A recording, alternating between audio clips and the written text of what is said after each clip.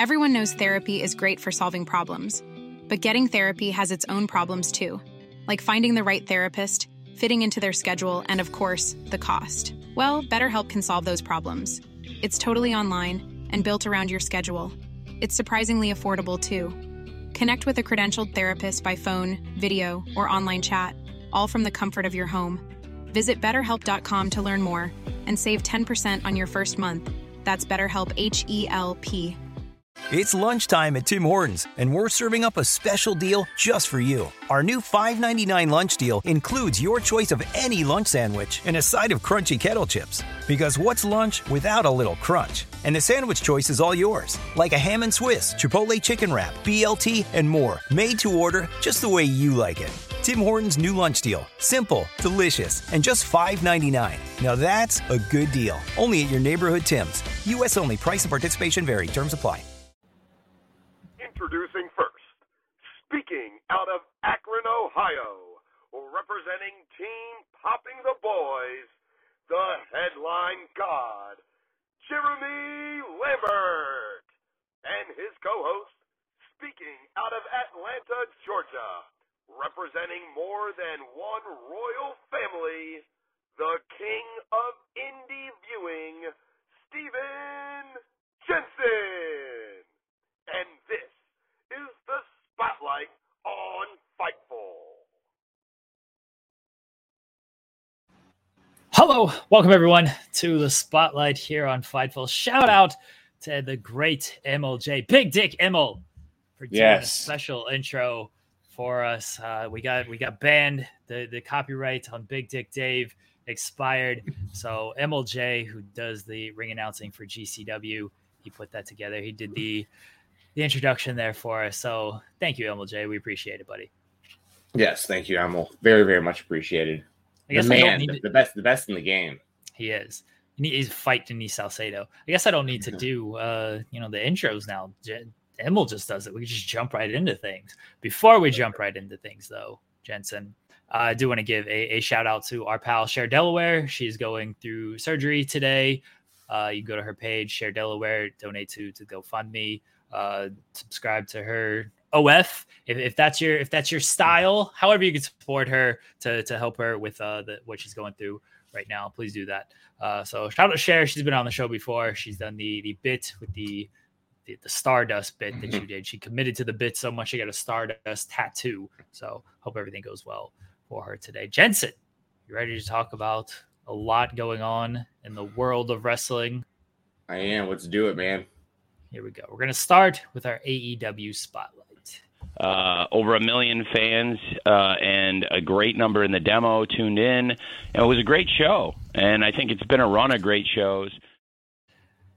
A lot happened last night on AEW Dynamite, Steven Jensen, and it got off to a banging start with Jeffrey Jarrett, who just secures the bag everywhere he goes.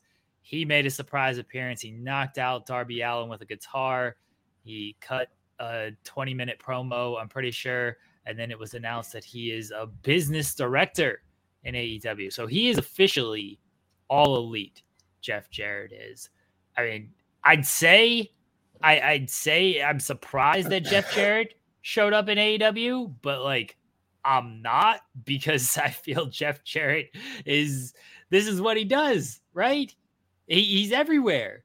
He's been in AAA this year. He was on SummerSlam. He worked for WWE earlier. Is GCW beating all their top guys? Jeff Jarrett's everywhere.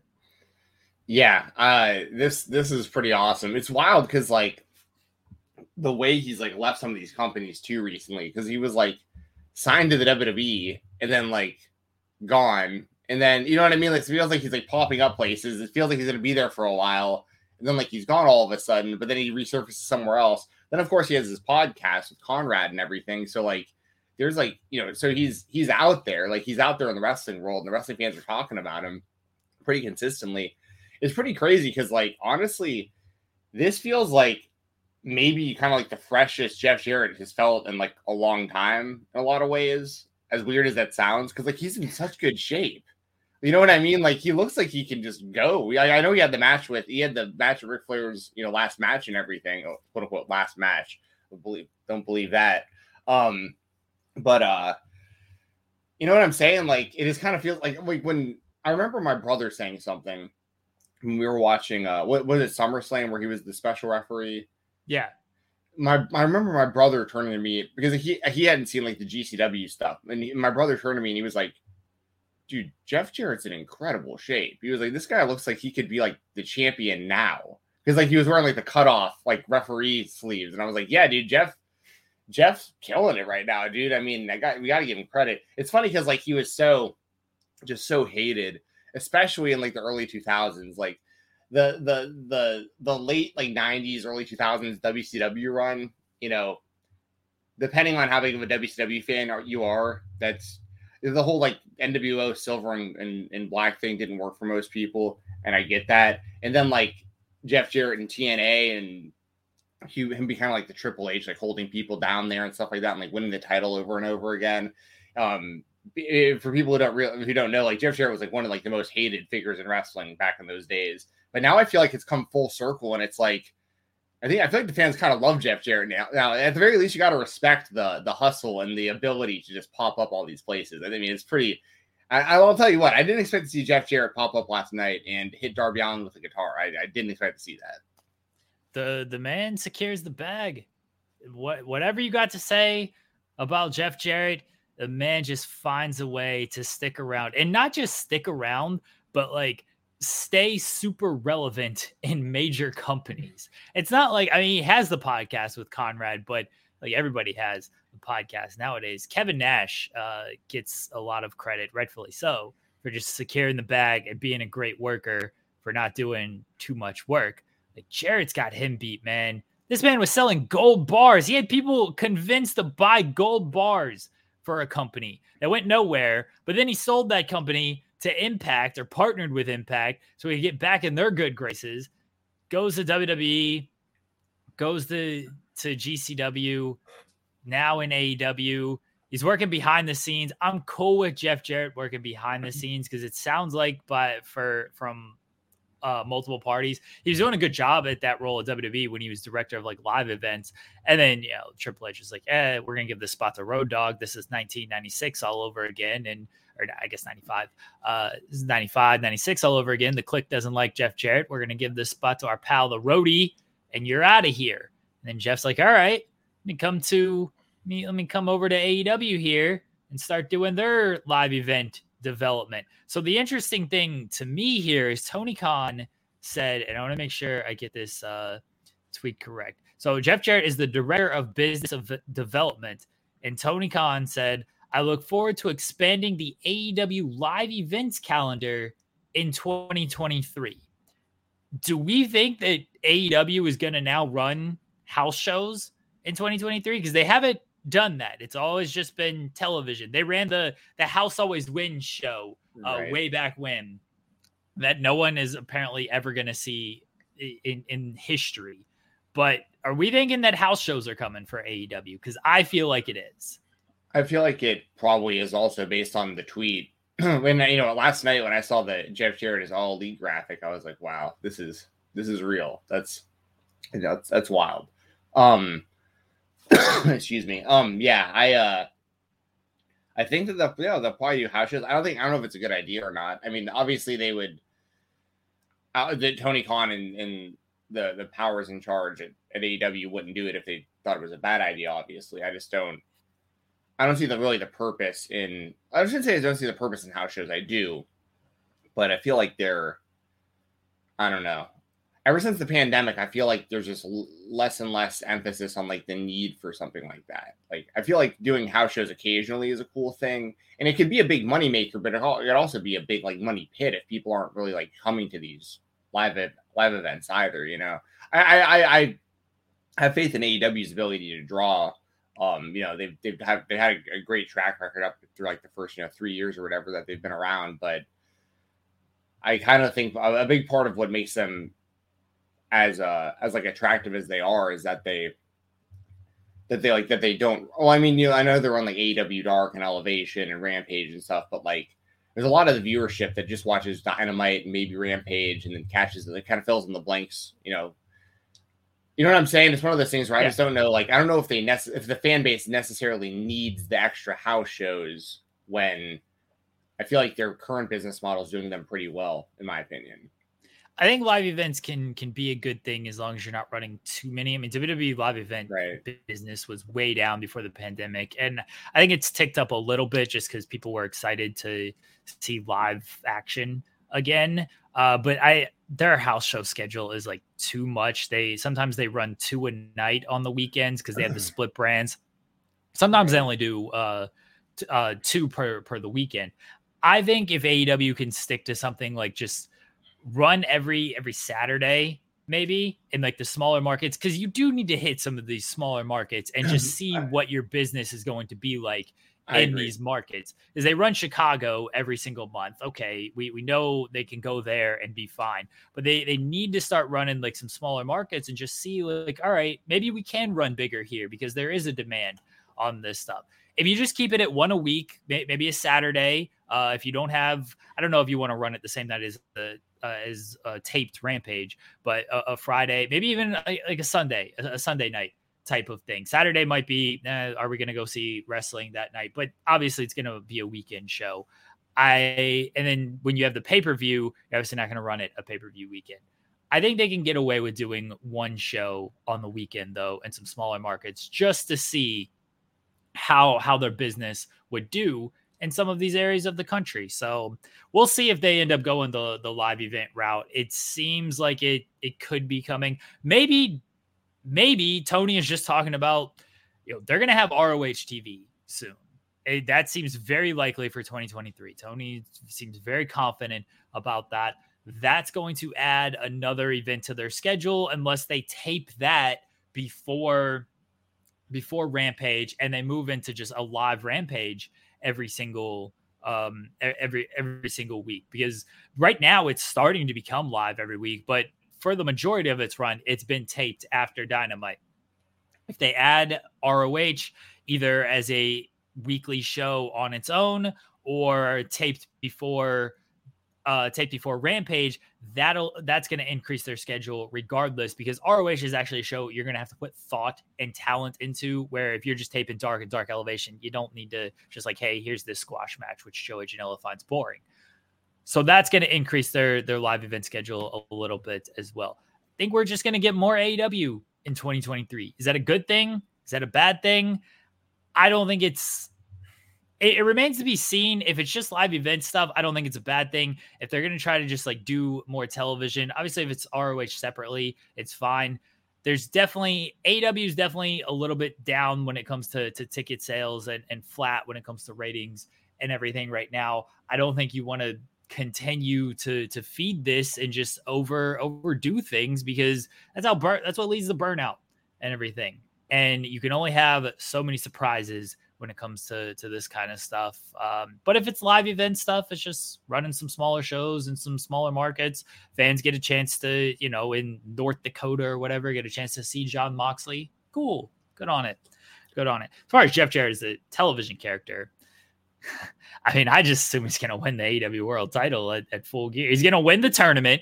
He's going to be in the title eliminator tournament. He's going to win that. And then winter is coming. AEW World Champion Jeff Jarrett crowned. Ed Winter is coming. That's what's going to happen. Ooh, well, I mean, I think it's pretty clear that we're going to be getting a big-time tag team match soon between Jay Lethal and Jeff Jarrett versus Sting and Darby Allin as well. So that'll Seems like that's happening. Yeah. Yeah, I'm sure that'll. Yeah, Maggie. Yeah, you put Shinsuke in the title of the video, dear. Oh, somebody catch me on this. I caught it right as we were going live and forgot to say anything about it. Thank you, Maggie. Shinsuke Nakamura. We'll be talking about him a little bit later. I think Jerry's trying to fix that. Everybody. That's okay. No. Thanks, Maggie, for saying something about it and so helping us. But yeah, I'm excited for Jeff Jarrett in AEW. Like I popped for it last night. Me and you were actually busy as it was happening, and then I caught it afterwards. I was like, wait a second, Jeff Jarrett just debuted. What just happened? I was watching it while we were like recording. I had it. Oh, you just didn't say anything? I didn't say anything because I didn't want to spoil it for you. No, I appreciate that. I actually do appreciate that. So, but yeah. You got that edited, Jeremy? Yeah, I'm editing it. I don't know if we need to see Jeff Jarrett on television every single week doing different things. I mean, we didn't have any MJF last night. MJF was just out, nothing regarding him, and then here's Jeff Jarrett doing 20-minute promos. Dude, I've heard more and more. By the way, we don't have to deep dive into this because it isn't one of our topics, but like I hear there's a lot of people that think that the whole MJF thing is like, it isn't there's two schools of thought. Either it's a babyface turn, or because he's the devil, he let them beat the hell out of him. And that's like part of the story. You know what I mean? I've heard that, that's a theory that's out there, is that this is all a plan and he's not really turning babyface. I mean, we'll see what happens. Full Gear's in a couple of weeks now. It feels like a mistake leaving MJF off of television, but I understand like letting stuff breathe a little bit. So I don't know. I don't know if I'd take MJF off TV at all. I guess you can't keep doing promos and stuff. And you had the Firm there, you had Moxley there. But yeah, taking your hottest guy off TV for a week, just a couple weeks out from the pay-per-view, is tough. But yeah, we'll see. We'll see. I'm sure the ratings will be out, later on today. And I don't know if MJF not being there is going to have any huge impact, but if it does, then I'm sure he'll tweet about it. He'll be like, "Well, this is what happens when Daddy's not on the show." They got to stop doing the same finish at the end of every damn show, though. Wardlow and Joe stuff. It's here comes Wardlow to save Joe. Here comes Joe to save Wardlow, and then maybe somebody else gets attacked. Book a new finish, Tony. Yeah. And then Hobbs, and it's like, because it looks like they're going to make an alliance where like Hobbs is, at least they're teasing he's going to be with the embassy, or it's I don't think he is. I don't know if he will either, but I just think it's interesting that like it's him and Brian Cage, which was like Team Taz before. You know what I mean? It's like we already seen this kind of in a way, Shady, anyway. why are you salty? Were you at the show last night and you didn't get to see MJF? I would like to know your saltiness. Hope you're not salty over us. By the way, if you want to send a super chat, we'll make sure to put it on the screen, read your questions, and answer your questions, read your statements, all that kind of stuff. Hit the thumbs up button if you haven't already. We appreciate that. Leave us a thumbs up and subscribe to the channel as well. My spotlight this week, Jensen, is Shibata. This was a big surprise. I mean, Jeff Jarrett was a big surprise, but Katsuyori Shibata showing up to save Orange Cassidy. Not only to save Orange Cassidy, sign the contract. We are getting Shibata against Orange Cassidy on Rampage tomorrow. Shibata's done 2 matches since returning. He did the exhibition match against Zack Sabre Jr., and then he had like an actual match against Ren Narita. And now he's facing Orange Cassidy. According to Meltzer, he wants to face Bryan Danielson. Look, I'm all for Shibata in AEW, especially when we didn't think this guy would be wrestling ever again. This is a great return. This was a huge surprise that Shibata is going to be wrestling in an AEW ring tomorrow night. Yeah, I love this. And on top of how just badass it is that this match is going to happen, I think it's very smart that they put it on Rampage, because like even as a diehard AEW fan myself, like I miss Rampage pretty often, for either doing other stuff on a Friday night, or like there might be other independent wrestling shows that I want to watch live and I can kind of, catch up on AEW later and stuff like that. And this is a guaranteed way to get people like me to tune into Rampage. Like I'm not going to miss Shibata versus Orange Cassidy live. Like that's awesome. I'm a huge Shibata fan. He's one of my favorite wrestlers ever out of New Japan Pro Wrestling, and also one of the biggest what if kind of stories in wrestling history due to his injuries, and it's very Danielson-esque in a lot of ways, which makes sense that the two of them would wrestle each other at some point soon too, and they both have interest in wrestling each other.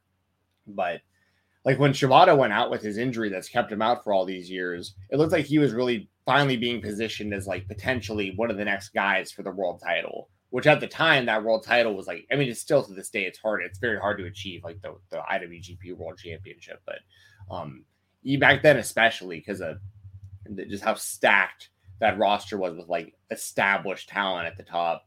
And because he was there. He got hurt. I can't remember the exact timeline, but I gotta believe it was like right around like the Okada and Kenny matches, and like Nakamura probably was there or had just left. It was 2017. It was 2017. Okay, so yeah, so I'm right around there, right? Bullet Club was like still a thing, or like maybe it just. The point is like New Japan had a lot of buzz. They had a ton of talent. And Shibata looked like he was like really one of those breakout guys, like who was going to be the world champion at some point in the near future. And he got hurt in the match with Okada for the IWGP heavyweight title. Right. And he was having like bangers with Ishii. I know those guys wrestled each other like for years and years before and stuff, but like my whole point is like Shibata, like seeing Shibata wrestling ever again is great. Like it's awesome that we're even getting to see it, and we're getting to see it in AEW. Orange Cassidy, I can see why some people might be like, this is kind of a weird choice, but the two guys do know each other, and like there is like some history there. But I mean, let me put it this way, and I think I kind of know where you're getting at a little bit with like bringing up Danielson. I think we're still going to get Danielson and Shibata. Like I think that will happen at like a big pay-per-view, probably Forbidden Door or something like that. But like, I think that might. I was gonna say Wrestle Kingdom, but they're in Seattle that Wednesday for Dynamite, saying that, and like Danielson ain't missing that one. Yeah. So I'm just thinking, like it'd be one thing if it was like, okay, we only get one Shibata match in AEW. We got to choose one person, and if they chose Orange Cassidy, I could see people being like, all right, that's awesome, but like Danielson's right there. But if we're getting both of these matches, how awesome is that? We get an Orange Cassidy Shibata match on Rampage, and then we get Danielson Shibata at Forbidden Door or something like that. I mean, and like you said, what a surprise. I didn't expect it at all. I heard the theme music and I was like, this has to be a mistake. Like, what? And then here comes Shibata, man. That was awesome. And here's another layer to this too. This really, in my opinion, legitimizes the importance of the All Atlantic Championship, because, like, no disrespect to Pac. Pac's one of the best performers in the world. The guy's awesome, and I was happy to see him with that championship. But it just felt like it was kind of, I don't know. It's like lost in the mix. Like there's no real like identity to the title outside of like you put like your country's flag on, you're kind of on your back when you challenge for this title and stuff. But like now it's like, okay, Orange Cassidy has the title. Where's this going to go? Because Orange Cassidy's kind of a comedy wrestler, but he's like really over in AEW, and he is a great in-ring worker, represents America. So it's like, okay, I'm interested to see where this goes. But then it's like, oh, Shibata's interested in winning this title. Okay, that puts us on a different level now. Because like, if we're going to have challengers like Shibata popping in for this thing, like that's, and so I think it accomplishes a lot. It gets people to tune into Rampage on Friday that might not otherwise tune in on Friday nights. It legitimizes the championship even more because Shibata wants to go after it. It's going to be a badass match, and it's just a giant win all the way around, in my opinion. They need something for Rampage, because I feel the cards lately have been just sort of weak, and like this is a big match to be like, oh, okay, Rampage feels actually special on this one. I don't know how much Shibata appeals to the casual fan, but certainly appeals to me as a big time wrestling fan who covers a bunch of different companies and everything. It's just great to see him wrestle again. I did not have on my bingo card his third match back being in an AEW ring. I think Orange Cassidy is a good opponent for a variety of reasons. I don't know how healthy Shibata is. He wrestled Zack Sabre Jr. in an exhibition grappling match. He wrestled Ren.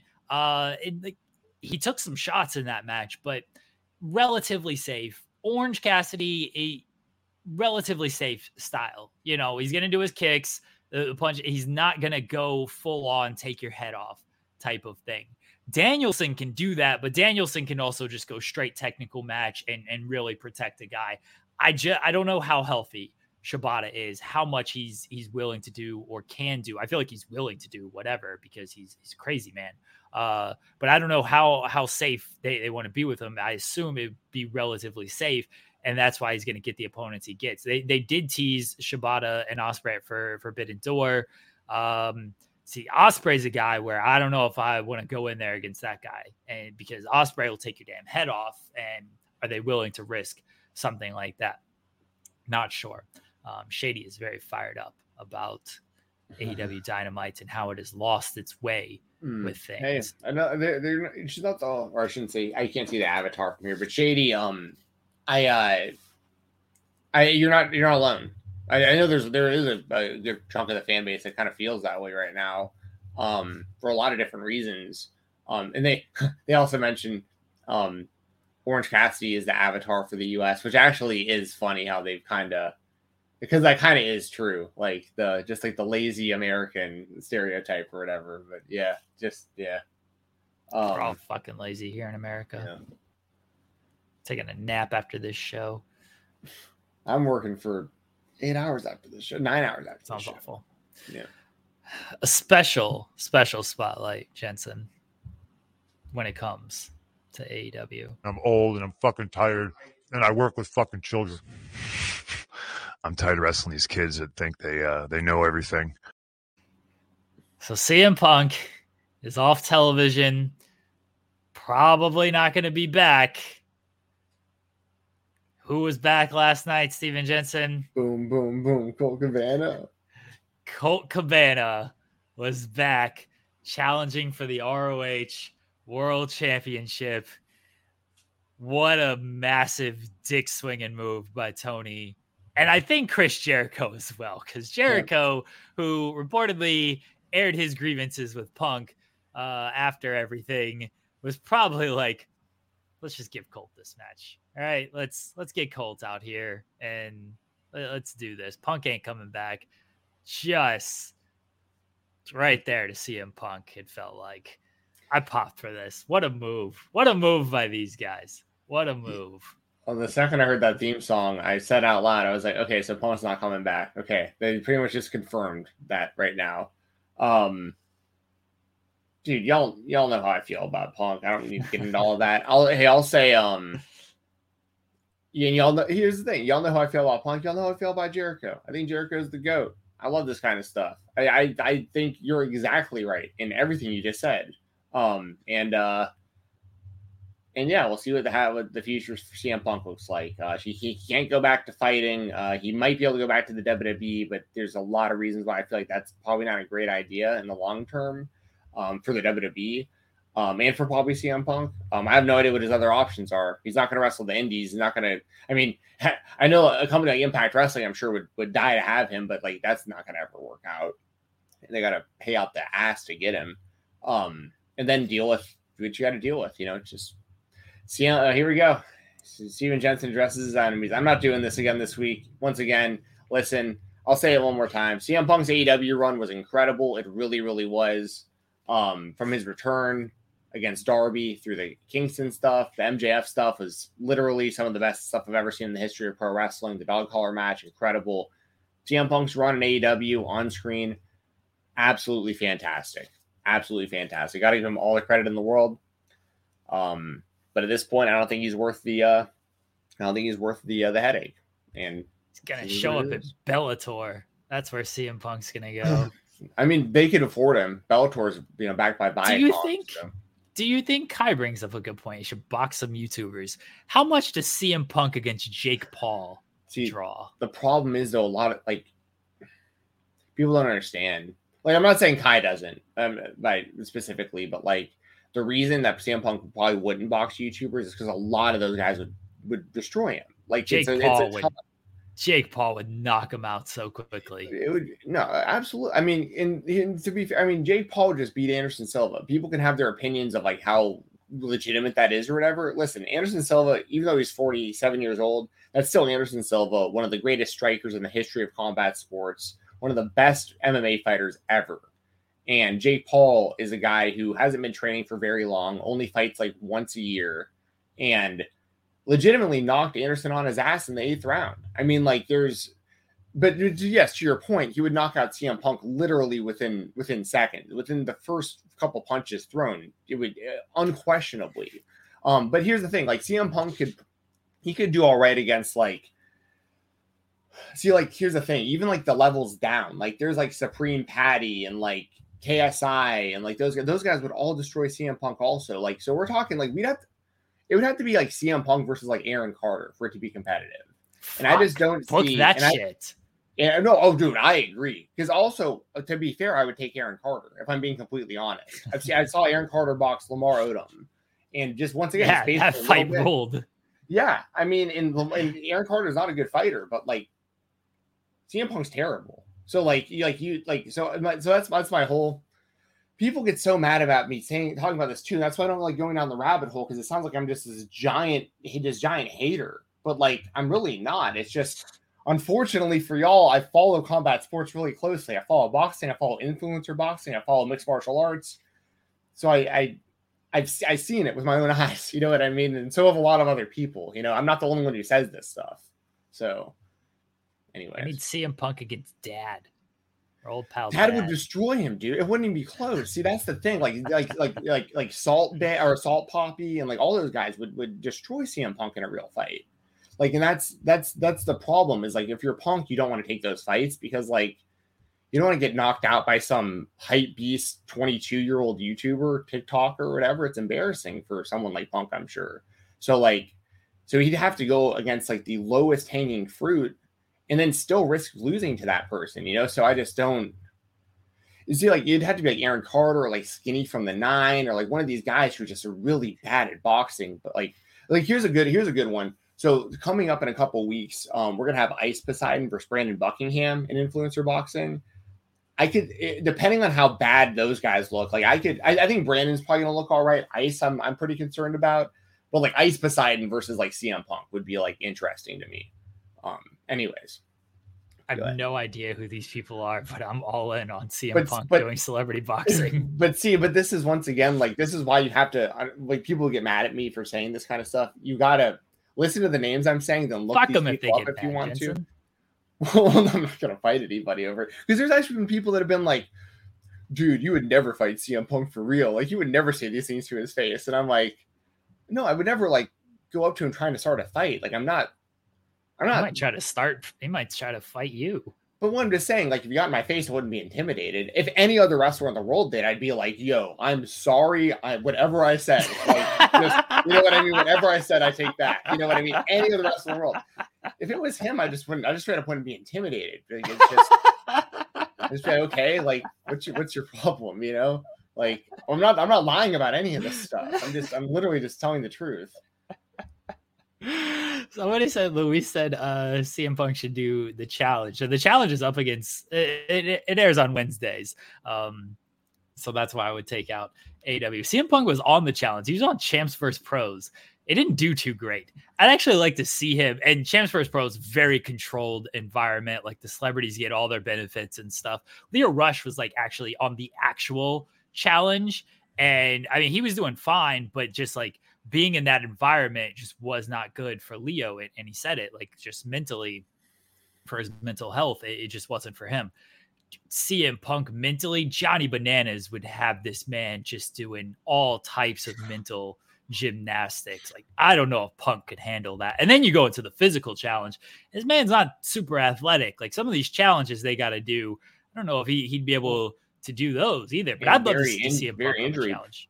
Yeah, and very injury prone as well. You know, like that's a big thing that needs to be said too on this AEW run. It isn't just like the how do I say it? It's not just the backstage issues. It isn't just, it's like the putting the world title on him multiple times now, and like he's hurt. You know, so it's like there's so many layers to the Punk stuff that just make it like really unappealing for them to want to move forward with him in the company, in my opinion. Because then you're foot doing a stage dive, right? Yeah. Well, and then there's the whole dilemma of like he's too big of a star, like not to like push to a certain level in the company, but you can't put the world title on him again because look what's happened the last 2 times you put the title on him. So like it's tough. It's just I don't know where he fits in and also with his age. It's not like he's some young guy who's going to like turn it all around all of a sudden. This is like the end of his career. Like, so, or towards the end of his career. I mean, who knows? I don't know. I don't know. I don't know what, I just don't know where he fits in. I could see him going to like New Japan potentially for like a Wrestle Kingdom or like something huge, maybe once a year, or like maybe like a Royal Rumble or WrestleMania or something. But I just don't see where he fits in. Because then also WWE, it's like when he goes back and like, you'll understand, like, you think I got enemies on this show? Like, CM Punk goes back, he has a whole list of people he doesn't get along with from, 10, 15, 20 years ago that are all throughout the WWE roster. Like, it's the same kind of thing you dealt with in AEW. People were like, oh, I can't believe he doesn't get along with this guy and this guy and this guy and this guy in AEW. Well, he doesn't have a good record of friendship with AJ Styles or Kevin Owens, or like a lot of these guys are in the WWE right now, so like, same thing. He's got a lot of enemies. So CM Punk Thanksgiving is coming up. Many years ago on Thanksgiving with Scotty Goldman, a man who shares a bank account with his mother, you did a very famous podcast airing your grievances with WWE. I don't know if you're friends with any podcasters nowadays. I assume Conrad Thompson has made you a significant offer to be on Best in the World, the podcast. I will make you not a significant offer because I'm broke. But if you would like to come on this podcast for our Thanksgiving edition, that's a Thursday. We run on a Thursday. We'll interview CM Punk. Putting it out there. Throw it out in the universe. Oh, Steven Jensen. Oh, yeah, like that's, dude. Oh, I'm in. I'm so in. I would love to talk to Phil. I think that the most disrespectful thing, you called him Phil, he hates that. The most disrespectful thing ever was when Eddie Kingston was interviewed before All Out, and he's calling him Philip the whole time. And like, this is the most disrespectful thing that anybody has ever done to CM Punk, is call him Philip.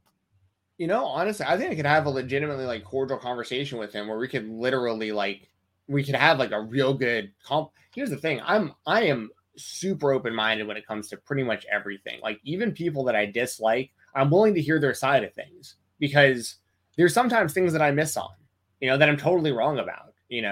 I'm talking about this stuff from a fan perspective, but I know it isn't easy to do this stuff he's doing. Like, I still, even though I don't think he was a good fighter, he has massive balls for fighting the UFC. Like, he made the walk, dude. That's the thing people got to understand. Like, I'm a fan of the pro wrestler on screen of CM Punk, of Phil Brooks. The human being, I have some issues with. When he left WWE, you guys got to remember, he didn't want to talk about wrestling. He didn't want to be referred to as a professional wrestler. He didn't want to talk to wrestling fans. He didn't want to like be approached by wrestling. Like, he kind of like shunned wrestling for a while and the MMA thing just like didn't work out. But once again, you got to give him so much credit for attempting it. But to be at the level he was at after 4 years of training, like, that's where I'm like, that's where you got to keep it real too, with like, what did he act, but he made good money. And he's a guy I'd be very interested to pick his brain at the very least. Like, even if he came on here and called me a giant mark and said he would kick my ass and that I'm an idiot for saying the stuff I'm saying, maybe I am. Honestly, like, I'd be very interested to hear his perspective. I want to hear his perspective on what happened, like how it got to this point in AEW. How did it get from you basically hugging Tony Khan and being like, I can't believe you're the guy who has the Ring of Honor library. I'm so happy to be a part of this. And like, I hope I'm the world champion. I want to help the young talent. And like, I'm going to do this right. And all the stuff I talked about 7 years ago, like, I can do it here and all this stuff. And how does it go from that and within a year to the post-fight presser and like actually fighting people backstage? Like, I'm just so interested, because hey, there's probably stuff he'd bring up and I'd be like, you know what? Damn, I didn't know that. That actually, that makes sense. And then maybe he says something, I'm like, oh yeah, you're still very much in the wrong. You know what I mean? I don't know. But until we get these answers, none of us know. All we know is the Young Bucks aren't on TV. Kenny's not on TV. They're teasing they're coming back. We don't know where CM Punk is. The titles have all been vacated. We don't really have any answers. So it just is what it is. Kai says, do one of those fake interviews. Save big on your Memorial Day barbecue, all in the Kroger app. Get 3-pound rolls of juicy 80% lean ground beef for $3.49 a pound with a digital coupon. Then get select varieties of flavorful Powerade, Body Armor Super Drink, or Arizona tea for 77 cents each, all with your card. Shop these deals at your local Kroger today, or tap the screen now to download the Kroger app to save big today. Kroger, fresh for everyone. Prices and product availability subject to change. Restrictions apply. See site for details. Where you cut up a CM Punk to answer your question. I hate those. As someone who listens to wrestling interviews all day, like when I search for like new stuff to listen to, absolutely hate those. There's a Logan Paul interview going around that like 5 people are claiming is an exclusive with Logan Paul, and it's all from the same interview that they just cut and are just airing and taking it as their own. I absolutely hate it. Somebody does these with like Sasha Banks interviews as well. I hate people who do that. So no, definitely not doing that. But, you know, if this clip somehow makes its way to CM Punk and he wants to join 2 empty-headed dumb fucks who couldn't manage a target on this podcast to talk to us, you're more than welcome. You're more than welcome, Punk. We'll talk to you on Thanksgiving, buddy. Happy Thanksgiving, CM Punk. Happy Thanksgiving, CM Punk. Honestly, I don't want. I'm just saying. I want to make it clear. I don't want anything bad to happen to these people. I don't like seeing people lose their jobs. You know, I don't like seeing people fighting each other at work. I don't like any of this stuff. In a perfect world, CM Punk would still be the AEW World Champion. He'd be healthy, and the company would just be killing it. We'd be looking at MJF versus CM Punk 3. You know, like in a perfect world, it's just this is where we're at. I'm all for people fighting. I try to pump kick the wife in the head all the time. Always trying to fight her. You want to be a professional wrestler, or do you want to be a WWE superstar? You know, WWE superstar sounds a whole lot better to me than being a professional wrestler. Steven Jensen, it's time. Logan Paul, undisputed WWE Universal Champion. Tell us why it's happening. So I was saying this for weeks, and it sounds like it's been pretty much confirmed at this point. I'm just saying, y'all. I'm just saying, if Jake Paul's in that corner and he lands that punch on Roman Reigns, and Logan's got that loaded hand or whatever they're saying he's got now, it's like they're doing like the Lex Luger story where it's like he can. It's the Little Giants one-time speech. I put a GIF up about that. That's this Logan Paul match. Like one time I landed that one punch on Roman Reigns and I beat him. Here's the thing. Listen, Logan Paul is the most famous person in the company. He's athletic. He's young. He brings a lot of eyes, a lot of attention. They're paying a lot of money for him. That said, I'm taking Roman to retain. I'm not. Oh, come on. I'm not gonna sit here and like trigger people for too long. But I will say this: I think if we were living in another world or a situation where there were multiple world champions still, I could see them putting a world title on Logan. I honestly could, because of everything I just said. And he's been good in the ring. It's not like he's embarrassing any. Like his last match was actually really, really good, where he was like doing like the splash off the top through the announce table and stuff. Like he's got a really nice moonsault. Like he does the splits. He's an entertainer. Like, and he's athletic and he's a good boxer. I mean, for someone who doesn't box very much, he's pretty good. But yeah, I mean, I can't.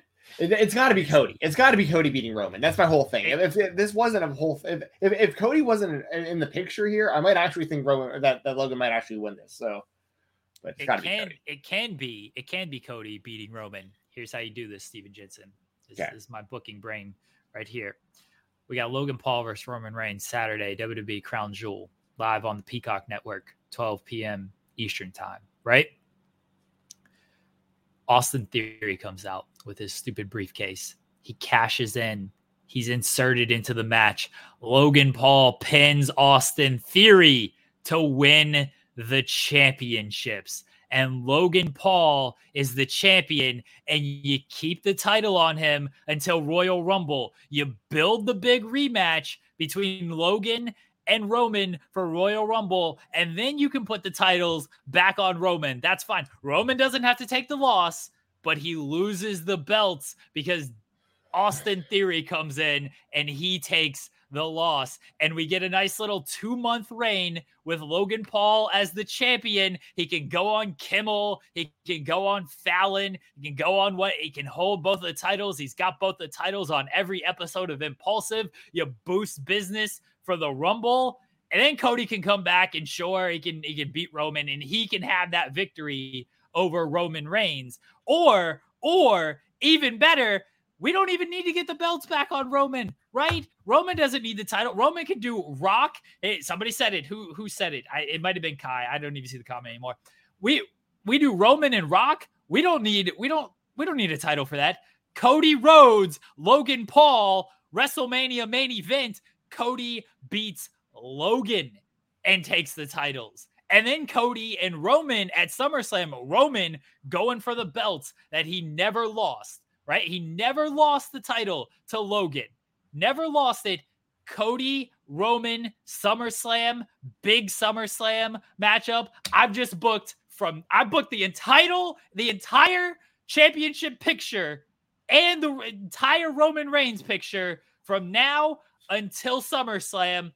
You're welcome, Triple H. You're welcome. Yeah, okay. So, or we could just do all that, I guess. I guess we could do that. I listen. I said on Twitter when we were talking about it a little bit, I was like, Logan and Cody WrestleMania for the title. Like, I thought I've heard worse, Jeremy. I've heard worse. I think that's pretty solid.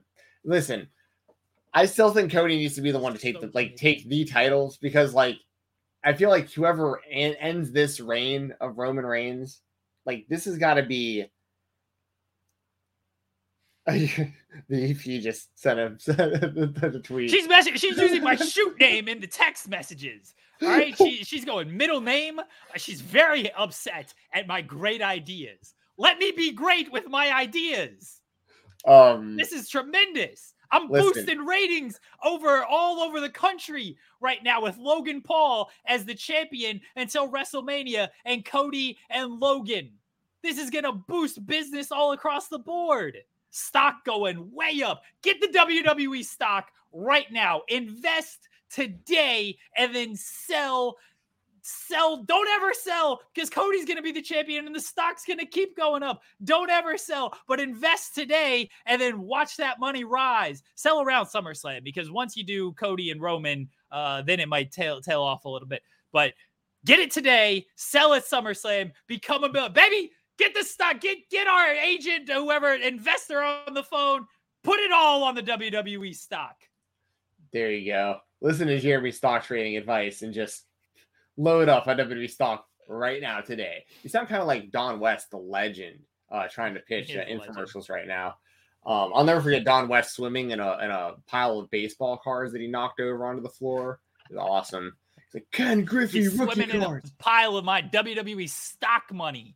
Come SummerSlam 2023. But, okay, so all jokes aside, realistically speaking, no, I know you're not. I know you're not. I'm just saying for myself. I'm prefacing this for myself. I think Roman retains at Crown Jewel. I think that probably by Royal Rumble, the turn on Sammy happens, and we get Sammy versus Roman at the Rumble. Cody wins the Royal Rumble match itself, and we do still get Cody beating Roman for the title. That said, I don't think it's the worst idea in the world to put the World Championship of Logan Paul for the short term. I don't. I think your idea actually isn't a bad idea. I really don't. Especially with the Theory idea, like he's the one who gets pinned, protects Roman. I think you've come up with a very clever workaround if they do want to put the belt on Logan, and if they do want to take the belt off Roman, if they don't want, you can still do Cody versus Roman at WrestleMania, like you said, in your scenario. I just think it's more impactful for Cody's win if he's the one to end the championship run of Roman Reigns after so long himself. But he can hold the win. He can get the pin. He can get the pin on Roman Reigns. That's all. No, I get that. He gets the visual pin because it would be Theory getting beaten by Logan. I get that. I get that. I don't think it's a bad idea. It's a pretty good idea. people are saying it should be Sami Zayn. Look, Sami Zayn just dances, right?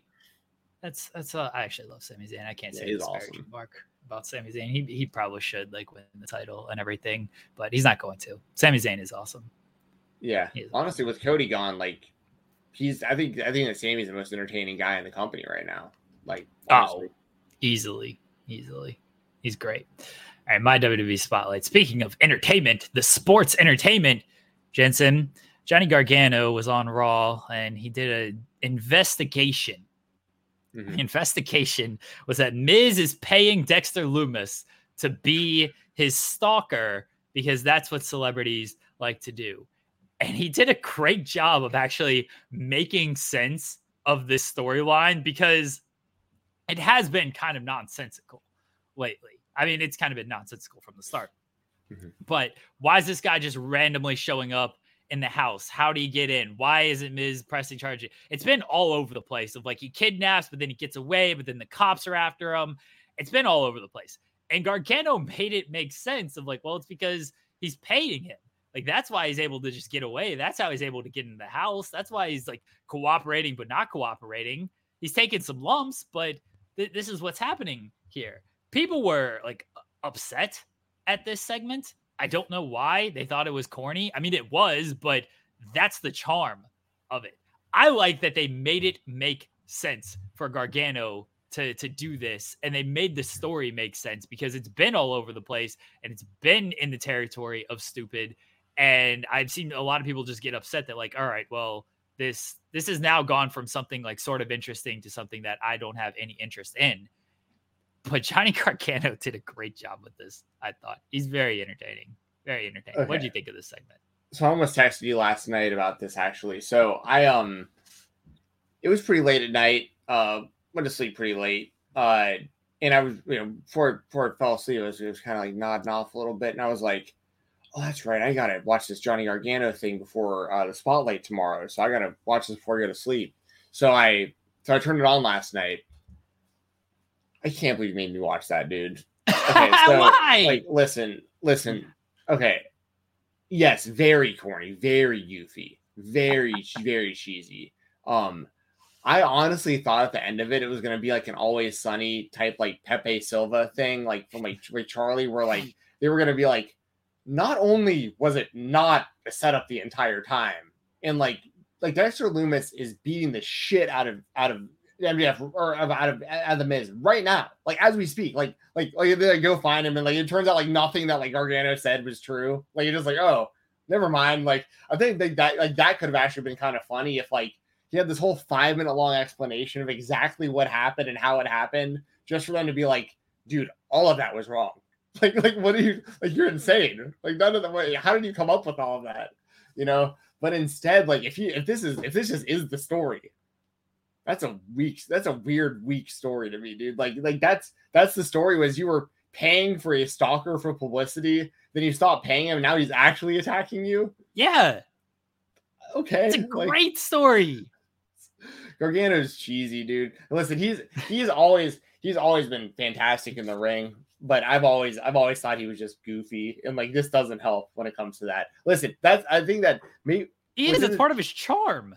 Well, within the WWE system, I think that's going to help him on like Raw and SmackDown, like because it will give him more of a character. But like, I don't know. And listen, if people like this, they like it. I thought it was so cheesy. Literally, as I was watching it, I was like, there has to be some sort of swerve or payoff for this. And then I was like, oh no, this is the story. Weird. That was my takeaway. Well, let it play out first off, because it's very possible that, more comes out of this. I thought it was great. Gargano he's been so good as the way dad Johnny Gargano from back in the NXT and now up into the main roster. Who cares about these great wrestling matches where Johnny Gargano is telling an underdog story? Don't need none of that. What you need to be able to do is 5-minute, 60-minute segments on WWE Raw, because that's how you get over in WWE. SP3, get out of here. You're not welcome here, SP3. Jensen's not correct. This segment was great. They did a fantastic job explaining everything. And I hope this is the story. We need Miz and Lumis being a tag team now. That's because Ciampa's out. I don't know when Ciampa's coming back, but he had surgery and everything. And then Ciampa comes back and he reunites with Gargano to face Miz and Lumis. But he was a stalker. He's a paid stalker. And then he's going to be security for the Miz. That's how this ends. Is Lumis. There we go. Oh, wow. Lumis is the security. He's going to be security for the Miz. Give me just That's 1 second. this Sorry. out. Someone's either banging at my door or on my roof. Give me just 1 second. Oh, go fight him. Oh, man. See, somebody's trying to attack Steven Jensen. He's going to punch him in the face, everybody. Who's up on Jensen's roof, do we think? Who had a roofing gimmick? Sorry. I apologize. You might be hearing. They didn't tell me. CM Punk. CM Punk. They're here. They didn't tell me they were coming back here this morning, but yeah, I had a leak in my roof that they were looking at yesterday, but they never told me they were coming back today. So if you all hear any noise, I apologize. Someone's up on my roof right above me right now. Anyways, you're wrong about Johnny Gargano. That's the from all of this. You're wrong. Let's move on. Our product is what it is. We're going straight up the middle. My other spotlight, Jensen, this week is Shinsaka Nakamura against Great Muta in Pro Wrestling Noah. This was announced last week. It's going to be January 1st. This rules. I mean, I said it a few weeks ago on this show that Triple H should start swinging the meat around and send Shinsuke and AJ and Finn and Gallows and Anderson to New Japan for Wrestle Kingdom. He's sending Shinsuke to Pro Wrestling Noah. Wrestle Kingdom's only a couple days later. I'm not saying it's gonna happen, but I'm saying if Triple H hasn't at least floated that to New Japan, he's doing it wrong, because he should float this to New Japan. I'm excited for Shinsuke against Great Muta. It'll be great to see Shinsuke back in Japan, wrestling for Pro Wrestling Noah. It's going to be a big deal. He's wrestling Muta. Muta's only got a few matches left. This is a cool thing, right? Oh, this is super cool. Absolutely. The more that we can see WWE kind of dipping their toes into the idea of the Forbidden Door, I love that. And it makes sense. I mean, obviously with it being Nakamura for the opponent for Muta. And then, like you said, it's like, I could totally see Nakamura being a part of Wrestle Kingdom. I still think, I don't know for sure, but I still think there's like, I think it's been pretty clear that like the Anderson stuff is like kayfabe to at least some degree. Like, I think like they're going to wrap that up with New Japan at some point. Like the whole Carl Anderson thing. The fact that they didn't strip him of the title. Right. It seems like it's because usually like they'll strip people for the title for missing one defense. Like Juice, I think, got stripped for the title just because like he didn't make one appearance. I mean, Ospreay, yeah. He got that was their world title because of the neck injury. Like they will strip people for the title for missing one show, and Anderson's obviously missing one show, but they're like, yeah, you can keep the title. That kind of screams Angle to me. Which kind of, which is my whole point, because like there's some sort of working relationship there. So that's it's exciting. I like knowing that this opens it up more for people. I want to see some WWE wrestlers in Wrestle Kingdom or being able to pop up in other places, especially if they're not being like used a lot. Like I know Nakamura is heavily featured and everything, but like, you know what I mean? Like, especially people that don't have a lot going on, if you can get them some bookings in like New Japan or Noah or whatever, and just like have them build their popularity in their catalog and get over like some other new places and stuff.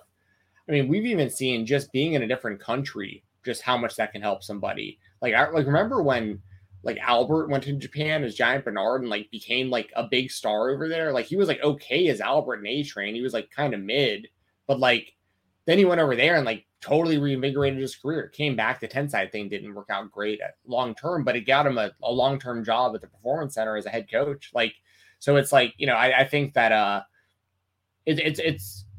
it's intriguing and it's exciting and it's really cool for Muta as well. And the people around Muta that like, they're able to make this stuff happen. Cause like they're bringing Sting in for him soon. They're doing Shinsuke. Like this is real respect being shown for the career of Great Muta, which at the same time, or Kenji Muta or Muta and, whatever you want to call him, it's it's very, very cool that that the companies are kind of going out of their way to do something special for him on the way out like this.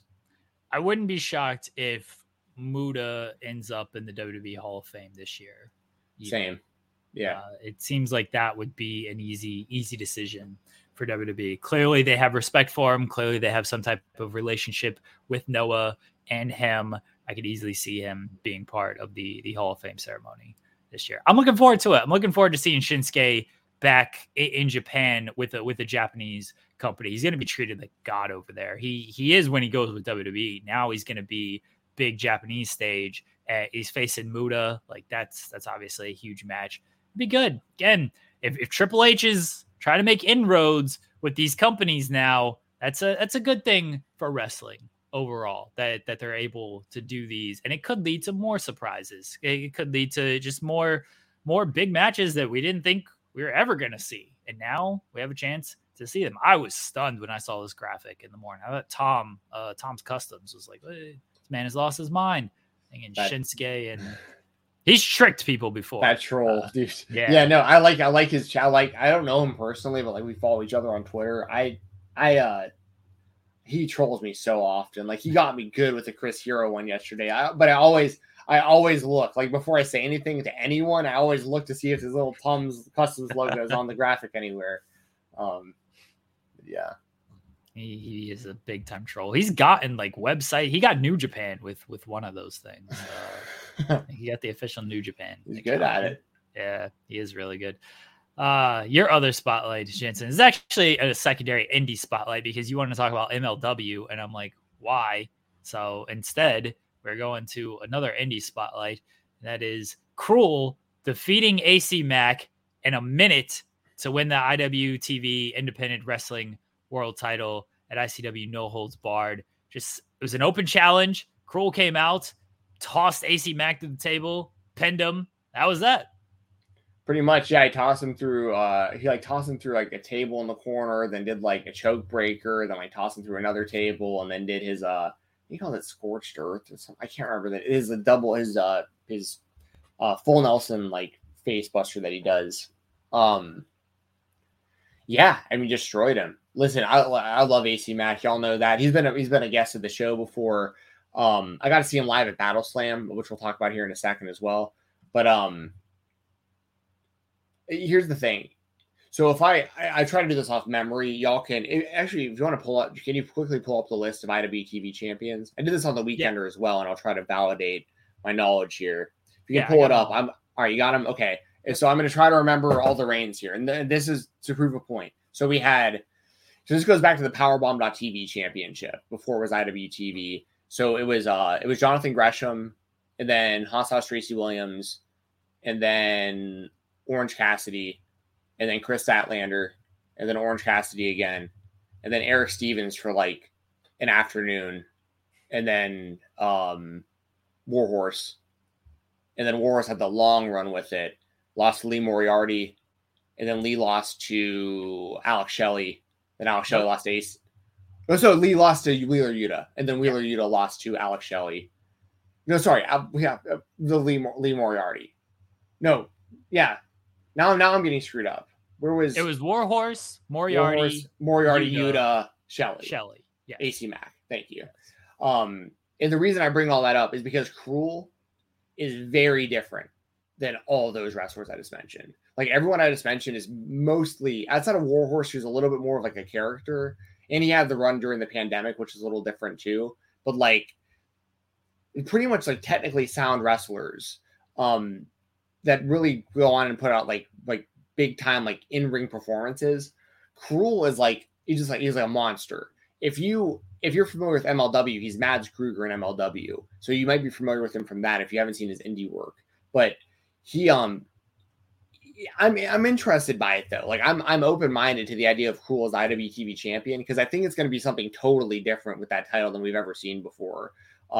It's going to be a real scenario of like who can eventually beat this monster, and they'll probably put someone over big time who can eventually do it.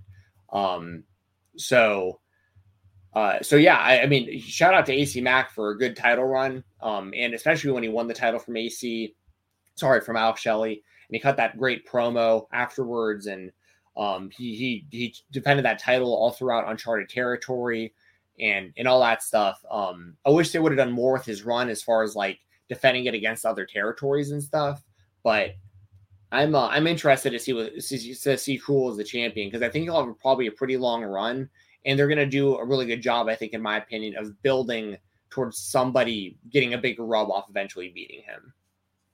I would think they'd have to, because Cruel kind of came out of nowhere here.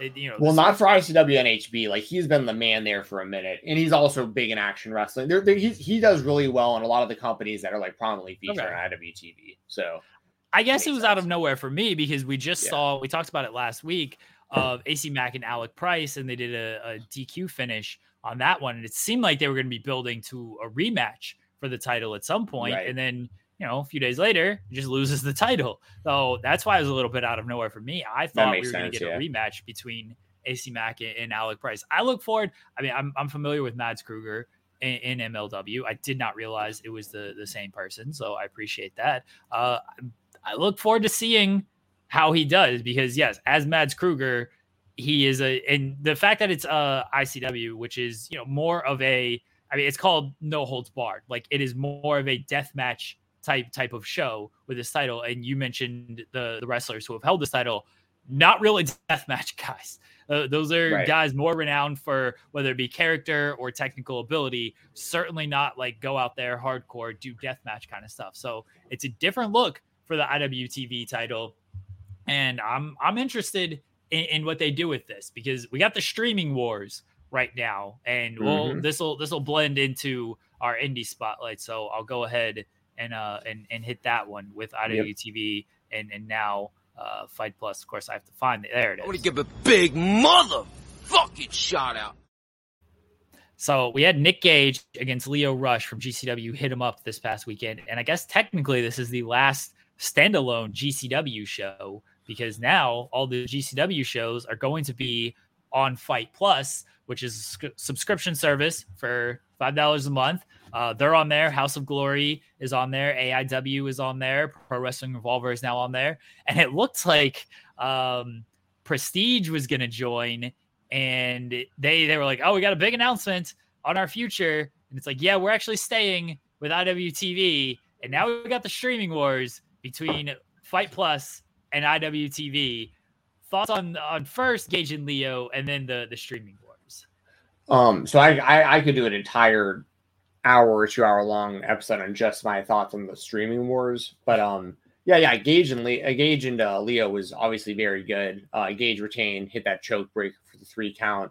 Leo's doing great work. I mean, he's so interesting, because like, he's so damn talented in the ring, but you just never know like where he'll be and how long he'll be there. But it also kind of makes him intriguing at the same time. Like, it's kind of a cool thing that he can do, and his in-ring work just stays phenomenal. So yeah, I mean, like, it was a solid match, a solid title defense, and I mean, it made sense that Gage retained, of course. They're gonna put that belt on him for a while.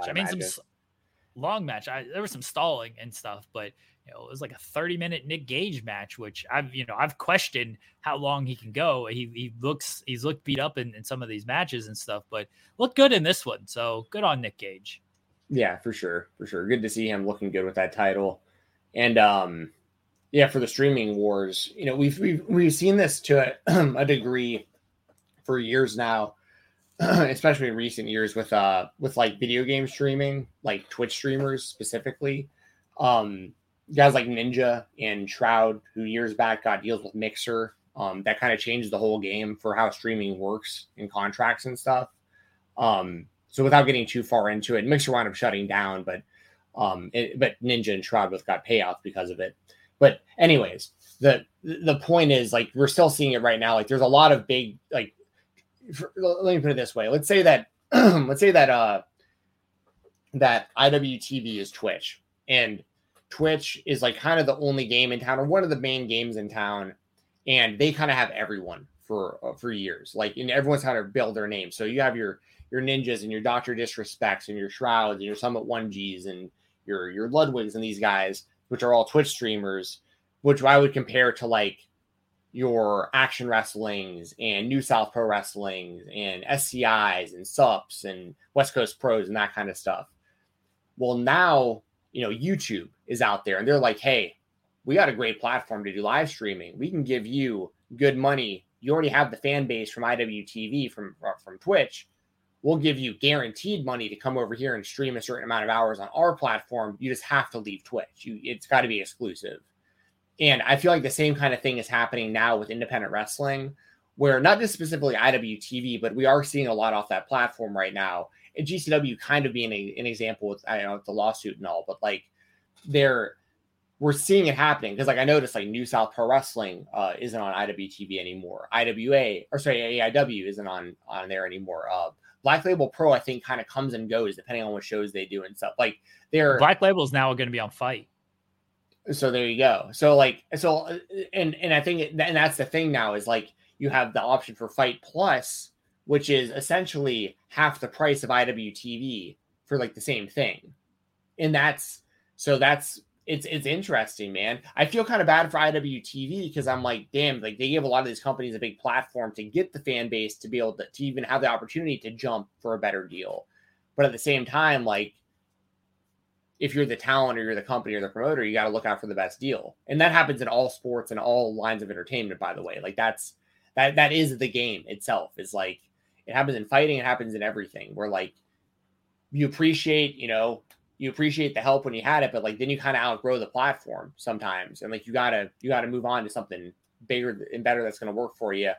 I'm glad to see though, that there are companies re-signing with IWTV. It isn't something where everyone's just leaving the platform. Like there are people that are staying, but they are losing some too. And I think that GCW being a part of Fight Plus is going to entice other companies to want to jump ship because GCW, once again, just being honest, like GCW is the biggest independent promotion in the world right now. It's probably the third biggest wrestling company in the United States. Them being a part of that platform is massive. I think Fight Plus might also have NWA Power first runs before they go onto YouTube. I mean, I know NWA has their own like subscription service that's part of Fight. I don't know if it's, I think at least for right now, it's a separate thing from Fight Plus, which if you're NWA, I don't know why you just wouldn't roll that all into one thing. I can't imagine paying, hey, let's pay $5 for all this independent promotion, or let's pay $5 for NWA Power. Like, well, because the problem with Power is it's gonna air for free a few days later on YouTube. Yeah. So like, so it's NWA All Access. It is two separate things, by the way. There's Fight Plus, which is the independent promotions and stuff. And you get Fight Plus, by the way, it's not just independent wrestling. It's also like they do boxing events, they do the bare knuckle events and everything. Like you get all of that as well. It does say on Fight Plus includes organizations like NWA, but then there is NWA All Access, which is NWA Power, the monthly specials, and past NWA events. So I'm not sure if it's rolled in like completely how that all is working. I would imagine at some point it gets rolled in, but they had a separate deal with NWA first. I just can't see anybody being like, yeah, let me pay $5 to watch Power 3 days early, and then whatever your monthly NWA special is, which I don't even know if they do. I guess that's going to be like their New Orleans show, not Hard Times, but the show after that. Or let me pay $5 for, all this great independent wrestling plus slap fight. Right. So yeah, you get a lot for your money for $4.99 a month. It's a good deal. It's a very good deal. It's worth it for just GCW. I've been saying that GCW should have something like this for a while, and like this actually exceeds my expectations. For $5, you get all their shows, all their upcoming shows. You're getting a big discount versus what you would normally pay for like the individual shows or like the weekend packages or whatever. And you get the whole back catalog. Like, it's a no-brainer for wrestling fans, in my opinion, to spend the $4.99 a month for Fight Plus. That's me and Doug were talking about it on Tuesday. It's like the cost of like a cheeseburger, like a month to get all that. Like that's a no-brainer. Fight, hook us up with some codes so we can pass out some free subscriptions or some discounts or whatever we can pass out here. You can go to IWTV, use that code Fight Talk, yes sir, and help us out here. We'll help all these platforms out. You got a streaming service that you want more people to check out that has pro wrestling on it? Let us know and we'll check it out. If it's good, we'll tell people about it. That's right. I do wonder if IWTV now comes down on their price because GCW it's the biggest promotion, independent promotion out there, and so if it plus all these other companies are available for $5, and then IWTV, look, they got a lot of great wrestling on that platform, but they don't have a promotion that's driving like GCW is. Well, they do, but it's not the same.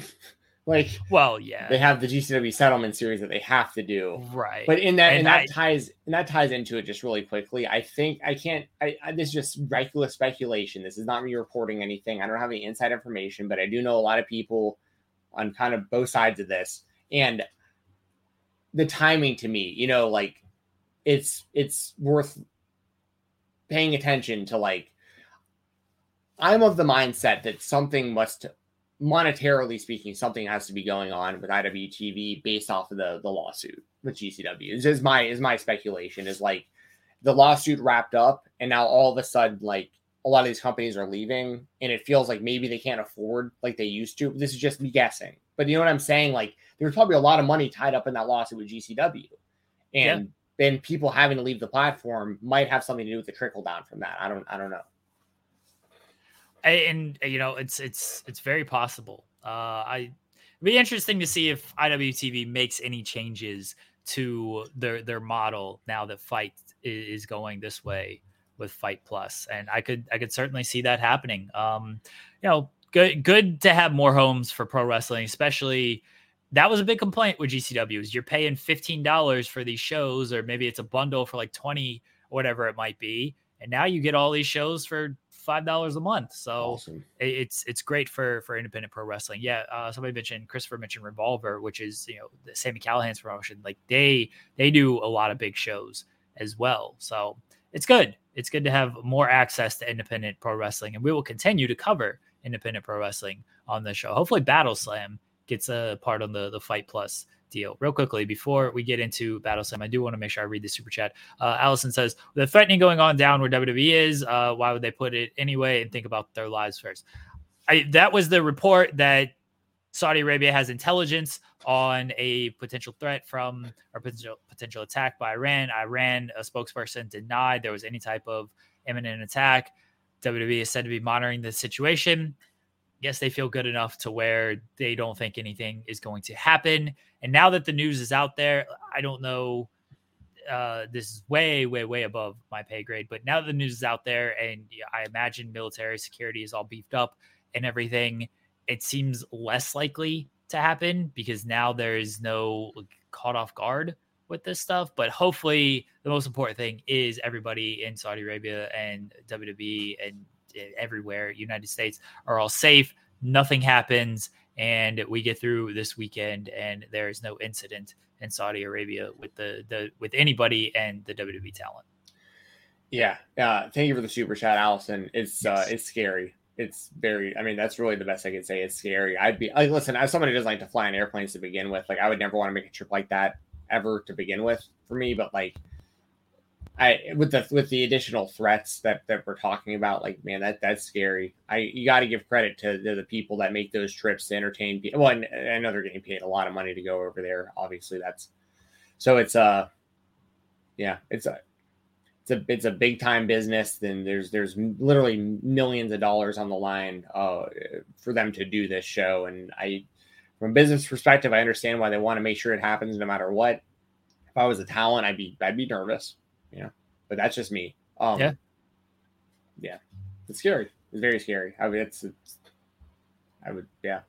very scary. Yeah, hopefully everything goes off and is good this weekend with WWE talent. I know a lot of them arrived the past couple of days, and it seemed like they got there safe, which is good. They got the event on Saturday. Hopefully everybody gets home safe. And hopefully everybody just in Saudi Arabia is safe as Absolutely. Well.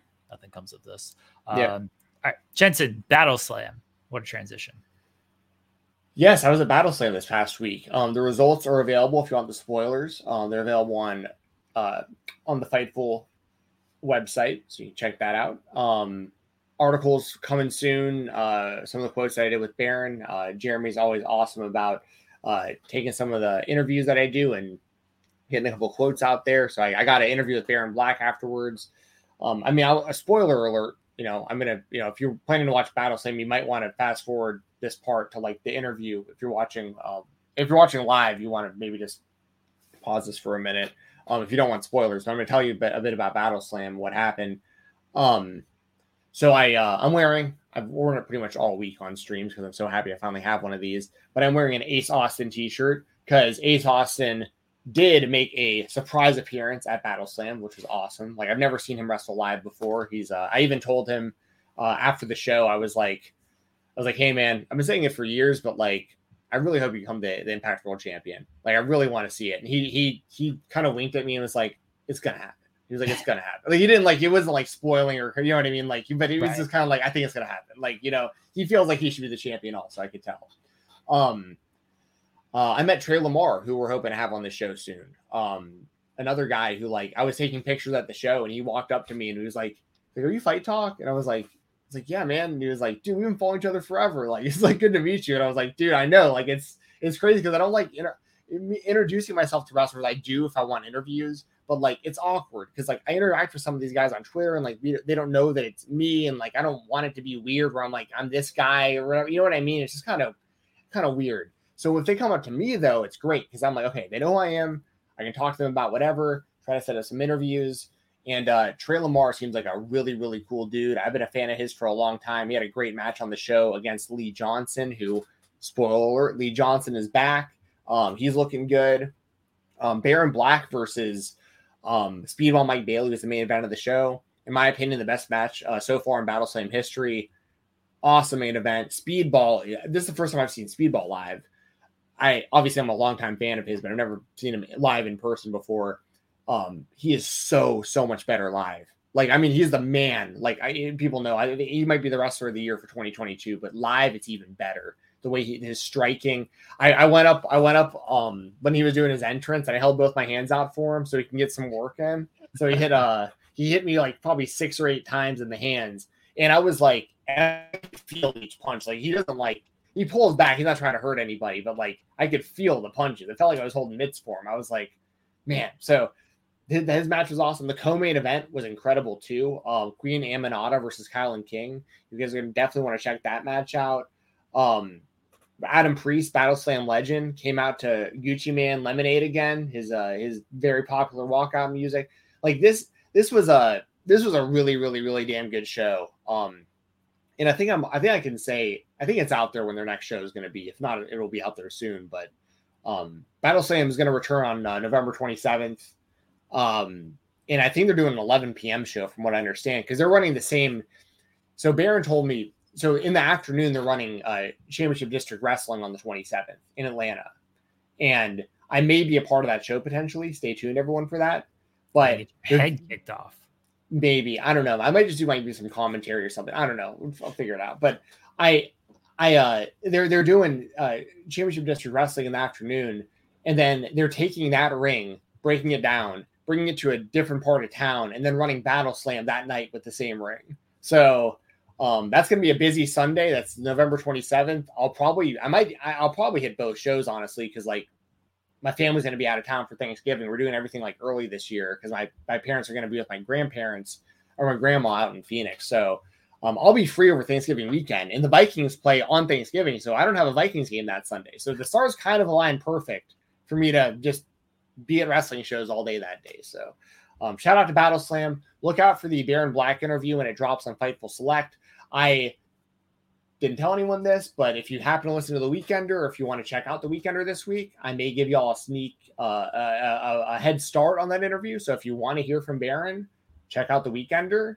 Dropped a little bit early there, so I'm trying to give everyone a little bonus to all the loyal listeners of The Weekender. Like sometimes I'm going to drop some stuff a little early there, because it's going to go on the same platform anyway. It's still going to go on Fightful Select. It's still going to be the same listeners, but you can hear it a little bit early if you listen to The Weekender. So check that out, and watch BattleSlam when it drops on Fight TV. They should be making an announcement soon as to when that'll be available. I hope BattleSlam ends up as part of the Fight Plus package, so that way fans can watch that one live, because it always seems like it's a good show. And from, you know, the replays that I've seen, it's a good show. And I'm sad that, you know, they got to wait to watch Baron Black against Speedball Mike Bailey, because I'm sure that was a great match. But I mean, you just said it was the best match in Battle Slam history. And I can understand why, because as we've said many times on the show, Speedball is like Wrestler of the Year for us in 2022. If you look at just like match quality and consistency, like that guy is just putting out top tier matches every single week. Yes. Well, even this past weekend, I want to give one more quick shout out before I bounce out to clock in for the shoot job. But Speedball Mike Bailey versus the debuting in GCW Willie Mack from this past weekend was fantastic as well. Yeah. So, yeah. And Willie was super over. Of course, it was on the West Coast, you know, and he's the man. I love Willie Mack. So I hope they use him as a regular going forward in GCW, unless he gets swept up by like NXT or something or AEW, which I could definitely see potentially happening as well. Jensen, let everyone know where they can find you at. Follow me on Twitter at FightTalk_, FIGHTTALK_. Use code FightTalk and IndependentWrestling.tv. Go support Fight TV too. We've been talking about their platform a lot. Like go check out Fight Plus and watch some GCW and all the other stuff they have on there. Fightful Select Weekender podcast every Sunday, FightfulSelect.com. I've been doing Mondays occasionally too. It just depends on if there's shows on Sunday that I want to cover. I got to record on Monday. I think y'all understand and make sense. So yeah, check that stuff out, and appreciate y'all for watching today as always. And I hope you enjoy this interview we finally had with Cass here, and maybe you don't have, and I don't know. Stay tuned. Enjoy the show. Enjoy the rest of whatever you're about to see. And yeah, I'll be back right here in the same time, same place next week, and all the other stuff I got going on. I just keep updated on my Twitter at FightTalk_. Gonna go clock in for the shoot job. See ya. Enjoy your Thursday, Steven Jensen. Thank you as always, guys. We do have Cassidy Haynes on the show. I tried to get him bumped again, but there is a photo that was leaked of Jensen, Cass, and the wife speaking at the wedding. And I don't know what they plotted. They clearly plotted to get Cass on the show. And they went above my head. They went above my head to the wife. And that is why Cass is on the show. I had no control over that. I got to listen. Happy wife, happy life, right? So she said, you got to have Cass. Like this bit, it's done. He's got to be on the show. I said, okay, fine. Deals were made. I don't know. Not happy about it.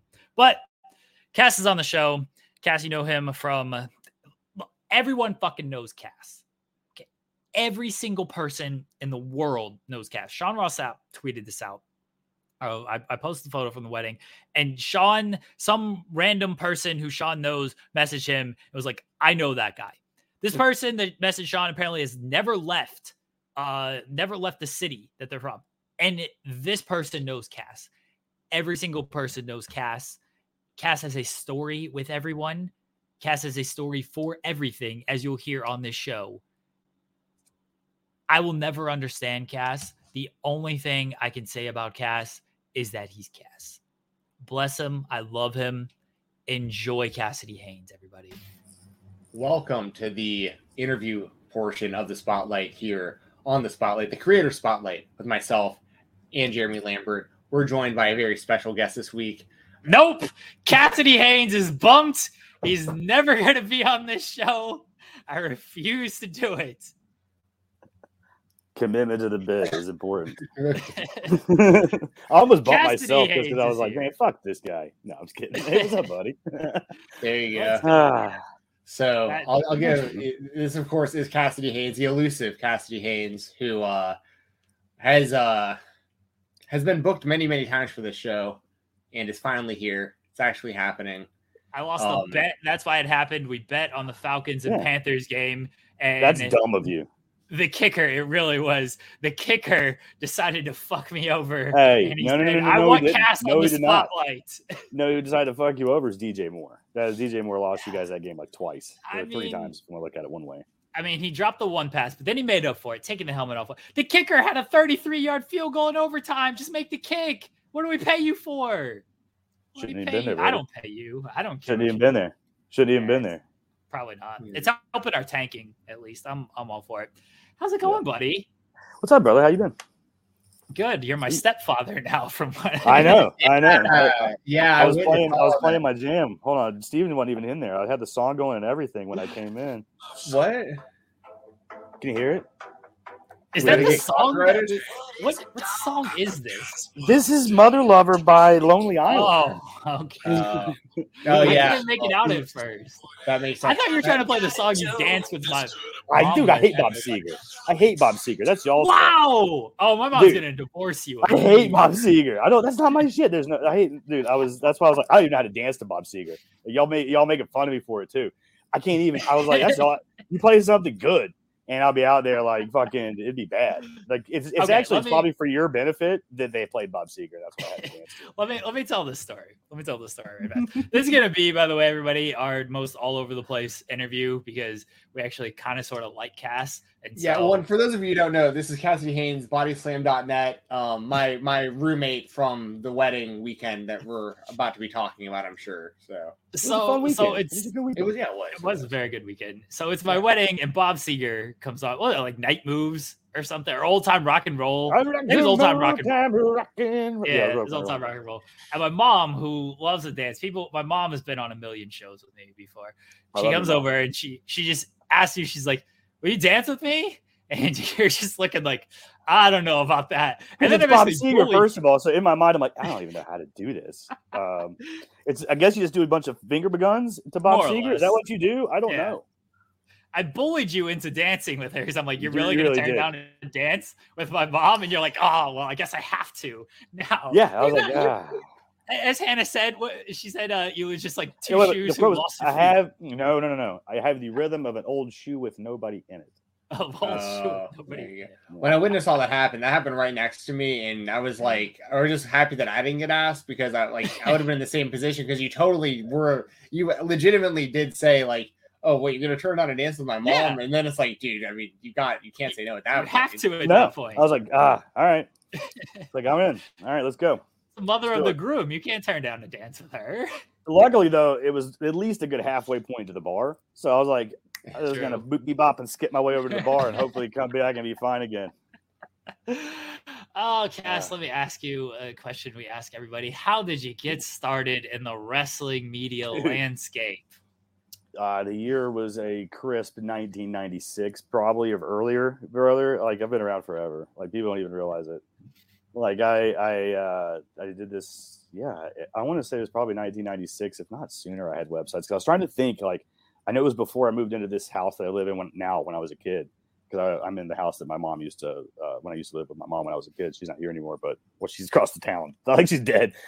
She's with the Z-Man. Yeah, she's not here anymore. She's not here, but she's over there. She's at the fucking house. It's fucking Z-Man. Oh, dude, I told Biggs about that the other day. I tried to fight Z-Man because he posted this thing about Z-Man. I was like, oh, that son of a bitch. He was like, wait, what? I was like, oh, fuck, I hate Z-Man, brother. Anyway.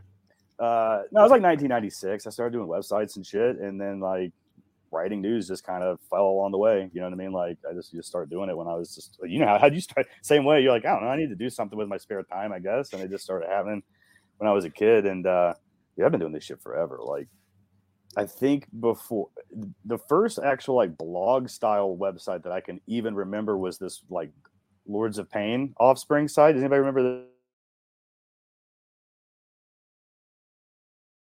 this Lethal Injection? Yeah. When I was a kid.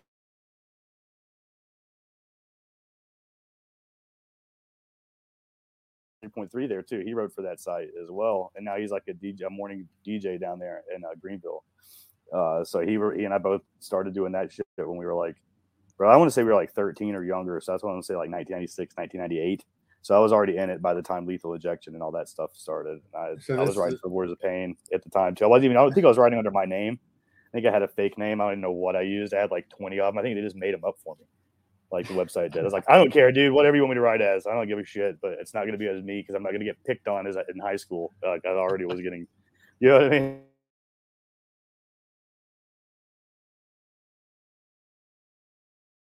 '98. That shit wasn't that cool.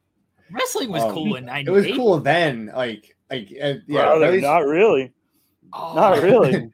Dude, that was loved when, wrestling in '98 where I was. Yeah, but no, dude. I mean, it was wearing wrestling shirts to Attitude school wasn't really like what you did. You know what I mean? Like you do now. I was rocking Austin shirts all the time. Same. NWO, Goldberg. I had those. Goldberg I had those. You got made fun of, and I was like, I'm quickly taking this shit off. Yeah, I live in North Carolina. Know. So it came and went for my area as well. Like, but it got really big for a minute. Where like for a minute it was cool. Yeah, but then after that it wasn't cool again. You know what I mean? Yeah.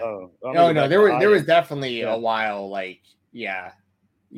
Wait, hold on. So you're talking about we're talking 96. So this is like AOL dial-up internet. Yeah, on, like, bro. I remember all that shit. Dude, I was on all that shit. I remember there used to be like the Geo sites, like websites and all that stuff that like anyone could Angel make. Fire. Angel Fire. Yeah, right. Yes. GeoCities, Angel Fire. That's how old we are. Everyone watching this interview right now is like 39. I'll be fucking 40 in March, guys. I'm fucking old.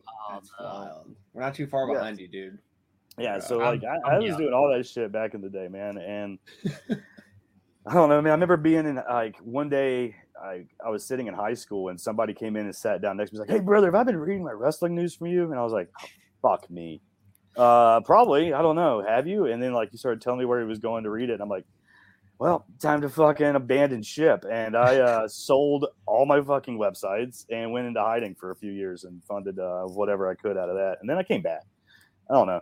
About like 2006, 7, 8, I was just like, what the fuck am I doing? Like, who cares? I was making money when I was in high school doing this. I could use the money now. So I just started doing it again. Like, but it was mostly indie stuff when I came back because like that was what was accessible and I could actually kind of get my hand on and like be part of. So I started going to all these indies like 2008 and just doing like indie sites and shit. I had other websites again that I worked for. I had like a Cheap Heat website back in the like about 10, 12 years ago, 15 years ago, Cheap Heat Wrestling or whatever. Did that one. But that's how I started doing all this shit, man. I started, I went to wrestling school probably for a little bit, like 2008. That was fun. Anyone notable that was a part of that? Ricky Morton trained me for a little bit. Oh, nice. Yeah. He was there every weekend. But it was a shithole here in Waynesville. But Chase and Ricky came every week. Chase Owens and Ricky were there. So that's how I met Ricky and Chase. And I ended up just managing Chase because like I was like, dude, I'm too old for this. I was 28, I think, at the time. I'm already too old for this shit. I was like hurting my shoulder every week. Oh, you could get into the DDP route here. He started when he was like 40. Well, 35, yeah, I was going to. 35. I was going to. And I should have gotten surgeries when I was a kid from when I actually played real sports. And like I just didn't have it anymore, man. My fucking shoulders were blowing out every week. I was like, yeah, this is not for me. It's not gonna work. I just knew I wasn't gonna be able to do it. I was too broken down at 28, bro. That was a hard life. The hard life at 28 couldn't do it anymore. In Cassidy years, that 28 was probably the equivalent of like 47 for most people. Yeah, I would say you said you're about to turn 40. I was like slowing down at 28, brother. I was slowing down at 28. So if you think you know, I was slowing down at 28 probably. So yeah, you're like you don't even know, man. I can't believe I'm honestly. I should have made it past 30. So we're at 40. We're all on borrowed time, guys. We're just having fun now. Your 40 birthday will be great. That'll probably be the end of you. Shit, man. Dude, I had asshole friends. So my buddy in Chicago that I stayed with, like my best friend when I grew up there. I grew up with him. Him and his they used to do bets like every year if I'm going to be alive. So like randomly, I get a phone call like 3 a.m. on like a Tuesday in the middle of September. Just pick a random date. It's my buddy. I'm like, that's fucking weird. And I answer. And I'm like, what's up, man? And it's just him going, fuck, I lost. And he just hangs up the phone. I'm like, what? So that was like, they would have a bet every year. And like, how much? How much are they betting on your death? I don't know. Like probably like $100. Like, how much is their death worth to you? Is what I want to know. It was a running pool. They had a running pool going. I don't know how much it's worth now. I think they just stopped doing it because they're like, he's never going to die. Like, see, I can believe that too. Like you've survived. Yeah, like I should have, dude. I should have been dead so many times. Yeah. So like, is this not going to happen, dude? The whole month of October where I've been hiding, kidney and liver failure for a month. No big deal. No big deal. You've just been in the hospital, throwing up blood, all this stuff. You're good. I went twice to the hospital, and they're like, Yeah, we don't even care, man. They just sent me home. They're like, we know. They're just like, here's some fluids. Just fucking go home. They're done with me too. Yeah. Yeah. How Yeah, did man. Body Slam start? I was doing this other sites for a while, and I don't know, man. I was like, fuck, this thing's floundering. It's not really doing well. And I was like, I need something to like just do better. And I just sat there and looked for new names to start for website, just to rebrand, you know. And that was the one I landed on. That was really it. It was just searching for stuff. And I would have gone like .com, but you want to buy that? You want to buy bodyslam.com? Fork over $200,000 apparently. So I was like, yeah, nobody's ever doing that. So I think I'm safe with .net. So I just ran with that instead. It's a very Post Malone-esque story there, Cass. Yeah. I know he also used like a random name generator, and Yeah. you know, Well, I rest had is some history. other options, but I mean, really, it was just like I needed to rebrand because, like I said, I had like Cheap Heat Wrestling. I was doing that for a long time, Right. and now there's like podcasts and shit that have that. Like I think Sam Roberts even stole that fucking podcast thing from because I had that website first. But whatever, what are we gonna do? What you gonna do about it? So I was like, well, that's getting better traction than what I was doing. So I think I need to rebrand. So basically, that's what happened is I rebranded from that because his podcast was doing better than my website, which had been going around for like 10 years before that anyway. And that was just some of the options. I had some friends and we just started talking, like had some people kick me ideas and I started looking around and that was the most like made more sense for branding and marketing purposes as far as like how to, you know, what I thought would work. And it just it was open. It was one of the open website domains. And so I just bought it. And I spent about I'd say 3 or 4 months like running it without like even letting people know it was there. Just to get like a back history and a back catalog of stuff before I did like a soft launch. And then I did like a hard launch, I think January 2018. Because like I think my soft launch was whatever that first StarCast was in Winston-Salem or Greensboro that night. So I was at that, and I think that was the first night I went live and like was running. I started doing like live results that night. So I was like getting actual traffic from that night on. But I didn't really launch, I think, until January that first year of 2018.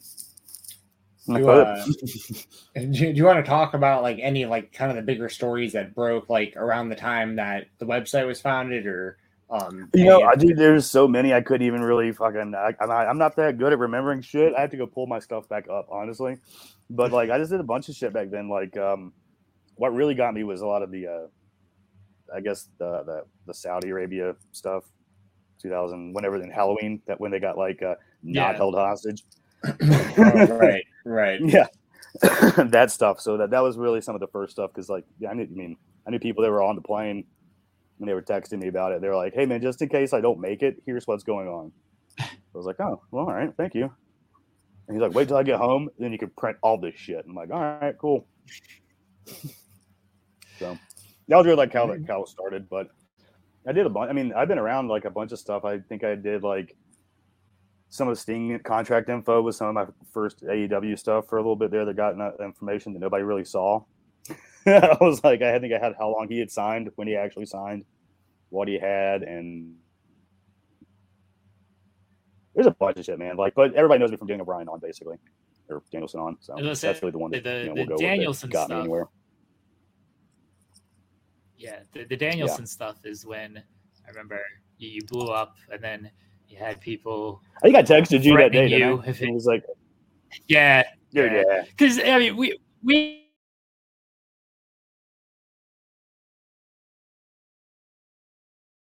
the scoop, so I can rewrite the story and everything. So I was asking you. I don't mind doing it. I'm like, hey, I got something coming for you. I was asking you for stuff, and you were telling me, like, okay. That was a sweaty day, man. Because like I hit Sean up because I was checking on that, and he was like, "Hey, I got this CM Punk stuff that's about to go. Have you heard anything about that?" I was like, "Well, fuck, that's on this list too." I was like, "Have you heard anything about this though?" And he was like, "Wait, what?" I'm like, "All right, hold on. I'll get to you in a second." And I was like, "I know where I'm focusing my energy now," because he had the other shit. So I was like, "All right." But yeah, it was a busy day. But from there, that's where most people know me from. But dude, I've been around doing this shit forever, and like that was the thing too. Is I was just I did most of the indie stuff, so all of these guys that are now famous, I've known since they were fucking starting out, which is my favorite thing to do. Is watch these guys that are fucking green and then watch them get somewhere. That's awesome. Oh yeah, I'm kind of in that boat right now. Is like starting to happen a little bit more because my like getting deep on the indie scene is more like 2015 on kind of. So that's starting to. I'm starting to kind of understand probably what. Yeah. So it's. Because you were in the same area, man. Because I'm like 2.5 hours from you. Like I go to Atlanta stuff all the time, so that's where we met in person for the first time. GCW in Atlanta at Center Stage. It was fun. That was a fun night. That was a fun weekend, man. The Charlotte one before that was a lot of fun. But yeah, you got to see me in my natural element, which is really not like it's really not even working. It's just hanging out and doing stuff with the guys and the boys, just chilling. Like I carted my way into this hat. Like I was like, let me get one of them hats too. Like I'll get you later. Like I think Jensen had messaged me that night. It's like, oh, hanging out with Cass. I was like, oh, I know what's going on here. I know because I know how Cass hangs out at these shows. I've been with Cass. I go to have fun. I go to have fun. You do. You enjoy yourself. Like, bless it. Honestly, man, dude, that's something that's funny when these people like. I got this other guy the other day be talking shit on Twitter. He's like, yeah, you seem like a lot of fun. You need to lighten the fuck up, you asshole. And I was like, this guy. I was like, this fucking guy. I was like, wow. So I chimed in, this one guy, he comments on you guys' stuff all the time. I think his name is Joel or something. He was like, man, imagine thinking Cassidy's not fun. I was like, fucking right. I was like, this guy. Talking about somebody that's talking shit about not knowing anything. Like, I've never been accused of not being fun, buddy. Like, come on. So that's always great when people start using that against me on Twitter. I'm like, well, obviously you have never seen anything about me to be like, you're no fun, you fucking square. All right, thanks, guy. Cass legitimately the nicest and like most fun person to hang out with. I think I don't know if I've told the story on this show before, but I know I've told it before. First time we met was at Full Gear 2019. Oh, so that's the story. That's the one that really kind of got me. Was that Jimmy Jacob or not Jimmy Rave? Jimmy Havoc fight. Sorry, Jimmy Havoc fight. Jimmy Jacobs. Yeah, so that was the one where anybody was, because people were like, "This can't be true. There's no way this fight really happened." I'm like, guys, I was fucking there, but all right, man. If you guys say so, you know what I mean? Like, okay. And we were at Full Gear, and I think I'd reported right before I left the hotel. Yeah. So like by the time I got there, you're sitting there and you're like, hey, Sean told me to tell you, hey. I was like, oh shit, what's up, man? And we kind of like socialized and fraternized there. And my first thing is like, hey, where are you from? And you were like, Raleigh. And I was like, oh shit, man, I'm from Asheville. So we're both from North Carolina. In my mind, I'm like, I know what I'm going to ask you later after the show. You know, I'm like, we're gonna see this guy. This guy's gonna want to hang out. He's from North Carolina. If not, what the fuck are we even doing here? So I had a bigger beard than I had now. I mean, I looked like the writing was on the wall, pal. You know, yeah. I mean? Like, you weren't fooling anybody. I was like, hey, you want to catch a buzz on the way home? So we hung out after the show, and then we've been friends with some of the guys. Yeah, with some of the guys, some people from the show, some of the talent. So I was like, hey, I'm meeting some people after the scrum at the hotel. Do you want to go with me? And you were like, yeah, let's go. But yeah, that night, that was the Jimmy Havoc fight that people were like, there's no way that could be true. And I remember walking to the scrum, and everybody was talking about it when I got in there, and they're like, who's going to be the one to ask about the Jimmy? I think Nick was like, well, everybody should fucking ask Cassidy since he fucking reported. I was like, yeah, that'd be only, I think, fitting and fair, right? So I was trying to ask it, and nobody would fucking let me speak, and then somebody stole it from me. I was like, you fucking assholes. But whatever. But yeah, he acknowledged that one. What was Tony? What did he say? Oh, yeah, I've seen worse fights in football. And I'm like, I bet you have, but that was pretty fucking wild still because he stabbed him in the neck with a fork. But whatever. Choked him out, then got stabbed with the neck with a fork. Like, damn. He was mad about it.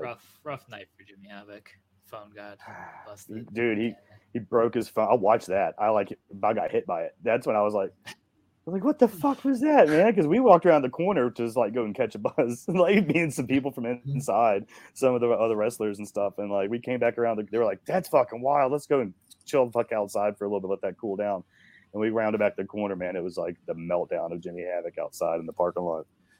So that was a fun weekend, man. Baltimore was fun. We had a good time. That was really fun. And then that was like the last, I guess, Revolution happened, but they didn't have because I went to Chicago. Did they have a StarCast for Revolution? No, but I was up there for that. I was up there for that one too. That was the night I went out with Tony and everybody at the after parties and shit till like 6 a.m. That was wild.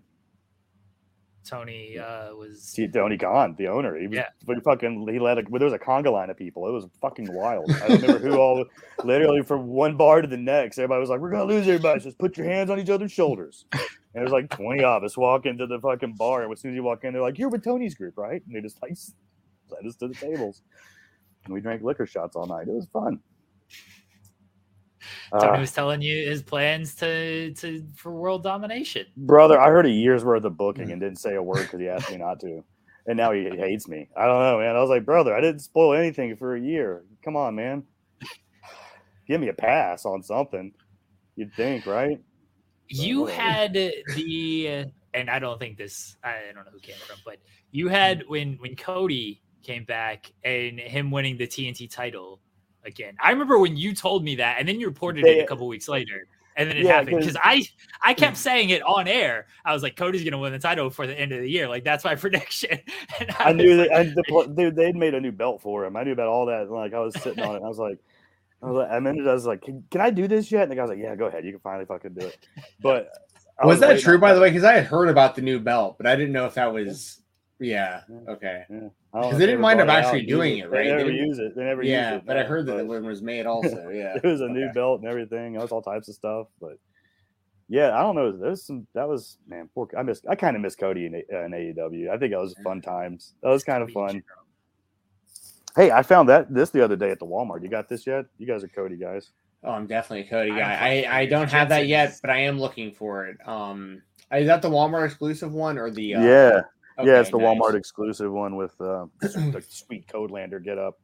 Well, because there's like a regular version one where it's just like a repaint. They both look pretty similar, but I want the Walmart exclusive one that you have. Yeah, this is the only at Walmart one. I didn't want to spend the money that day. I was like, fuck. When I walked in there and I saw it, I was like, yeah, now I got to spend money. I know that feeling very well. We both went through that together. After. The day after Jeremy's wedding, Jeremy told us about. Sent us to the store. Yeah, he sent us to like the coolest spot ever to buy retro stuff. Yeah, I was just like, I was sweating in there. It was terrible. I was like, you're buying shit, and I'm like, I gotta get the fuck out of here, dude. If I wasn't having to fly with like the luggage, like if I had space, I probably would have left with like a mint in box 32X that night. You know what I mean? Like I had to get out of there. I didn't have the money to spend. I would have just I had it, but I didn't have it. If that makes sense. Yeah. So I was like, I got to get out of here before I just come home with like $300-$400 worth of bullshit I don't fucking need. Which, like, guys, I don't know if you know about bullshit I don't need, but see, I got AEW figures stacked to the ceiling. Yeah. I got shit stacked. Love it. Bullshit I don't fucking need. I just knocked over so. Also, Jensen got to watch me. Just claps in the chat, by the way, while this is happening. Jensen got to watch me open baseball cards and football cards I didn't fucking need all weekend too. And like, dude, they're just sitting right here. I don't even know where to put those. I just got like stacks of fucking football cards. Here's a Terrence Marshall Jr. You like that one? That's a good one. I mean, it'd be cool if he played a little bit more. He's finally started. Tell me about it. Tell me about it. I got his rookies, brother. I got all these rookie cards worth him. So let's go. Fuck. I bought football cards today. It was stupid. Basketball today. It was stupid. But I don't know what I'm doing. I don't know why I do this to myself. Because you're addicted and it's fun, man. Oh, what did I get? I got some good shit today. Hold on. Yeah. Oh, fuck. Hold on. All right. So today I got, I'm pretty sure this one's worth something. It's this Ant-Man rookie. It's a nice purple marquee panini. I got, brother, this is just what I sleeved today. Fuck, it was stupid. It was dumb. Fuck. But anyway, hey, anybody wants to buy cards? Let's talk. I got fucking cards out the ass. My buddy bought a fucking my buddy who came through the other day and was just at my house. He's like, "What's this?" It was just sitting on the table that I had opened, and it was some fucking like Panini Zebra Drew McIntyre. He dropped he's like, "I'll buy this for $70 right now." I was like, "All right, whatever." He just took it and ran out the door. Apparently, I think he robbed me blind. I don't know what happened on that one, but stuff like that laying around, dude. I just waste money on shit. I wish you could see the fuck. I'm just gonna reach over and just grab a stack of wrestling cards just to see what we're gonna grab here. Let's see. It looks like a Sasha Banks relic fucking card of some sort. People are gonna go crazy if they know you got that. You're gonna have people Fastlane, Sasha Banks Fastlane relic. Right here we got Bret Hart British Bulldog a cell from That's pretty cool. Their SummerSlam match. It looks, and then I got this Hogan Warrior fucking cell as well. That's what that was stack. Do you have I've actually been I used to collect cards when I was younger, but I've been looking into graded cards lately, potentially as investments, if you will. Yeah. I consider a lot of my collection investments to make myself feel better about the amount of money I spend. All the autographs are out of range, right? Yeah. But do you know anything about, like, I've been looking at like the Cody Rhodes AEW rookie cards, and they don't seem super expensive. They seem pretty reasonable, but they're graded like mint, like 9s, 9.5s. I think I found a 10 as well. I think I found an MJF 10, and I was like, you know what? I might actually get a few of these. Like, I kind of have the itch to get back into the cards a little bit.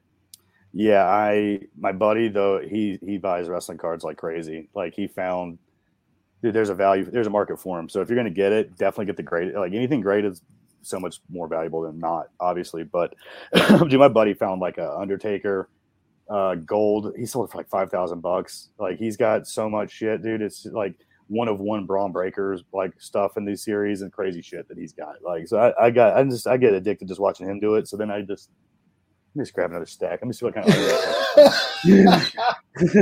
it's stupid. I got so many stupid shit over here. Where are they at? Oh, here we go. This is the ones I was looking for. So apparently, I was like, because like, what's the weird shit? Undertaker won't sign like his 1991 like card, right? Oh, is that a thing? I didn't know that. Yeah, he won't sign it. So I was like, oh, that's weird. So I just remember, I was like, let me just go to my box of cards when I was a kid. There you go. Here's that Undertaker 1999 I found. Probably perfectly minted too. But dude, I even had them when I was a kid. Like, I just had boxes and boxes. My WCW cards are stupid. I don't even know where those are. But I have every one of them you could possibly find. Very jealous about that. I don't even know what's in this box. I don't have a clue. We're gonna see. DC cards from 1991. DC comic cards from 1991. Well, that was part of it. I could tell you had the itch badly when we were walking around that spot that Jeremy told us about, and like, we had seen all the figures and stuff already, and then you were like, oh, they have comic books too. Fuck me. Like, great. Dude, like, hold on. Comic books. I got Wolverine #1 somewhere, like, graded. You should set up a table at WrestleCade cast and just sell a bunch of this stuff. Yeah, Carney's works. You got masks. You want masks? You guys like masks? I do want like a Parka mask. Here's a Penta. Here's a Penta mask. It's pretty fucking. It's authentic, actually. So it's like got the actual sequence. Like, dude, it's just stupid. I fucking hate it. I don't even know what. Here's another one. I don't even know what this mask is. It's a guy. It's a white one. Cash, just start sending me like monthly like gift boxes. I got kids now. I'll put this stuff to use. I would subscribe to a cast crate. A cast crate, bro. Oh, what's this box? Let's see.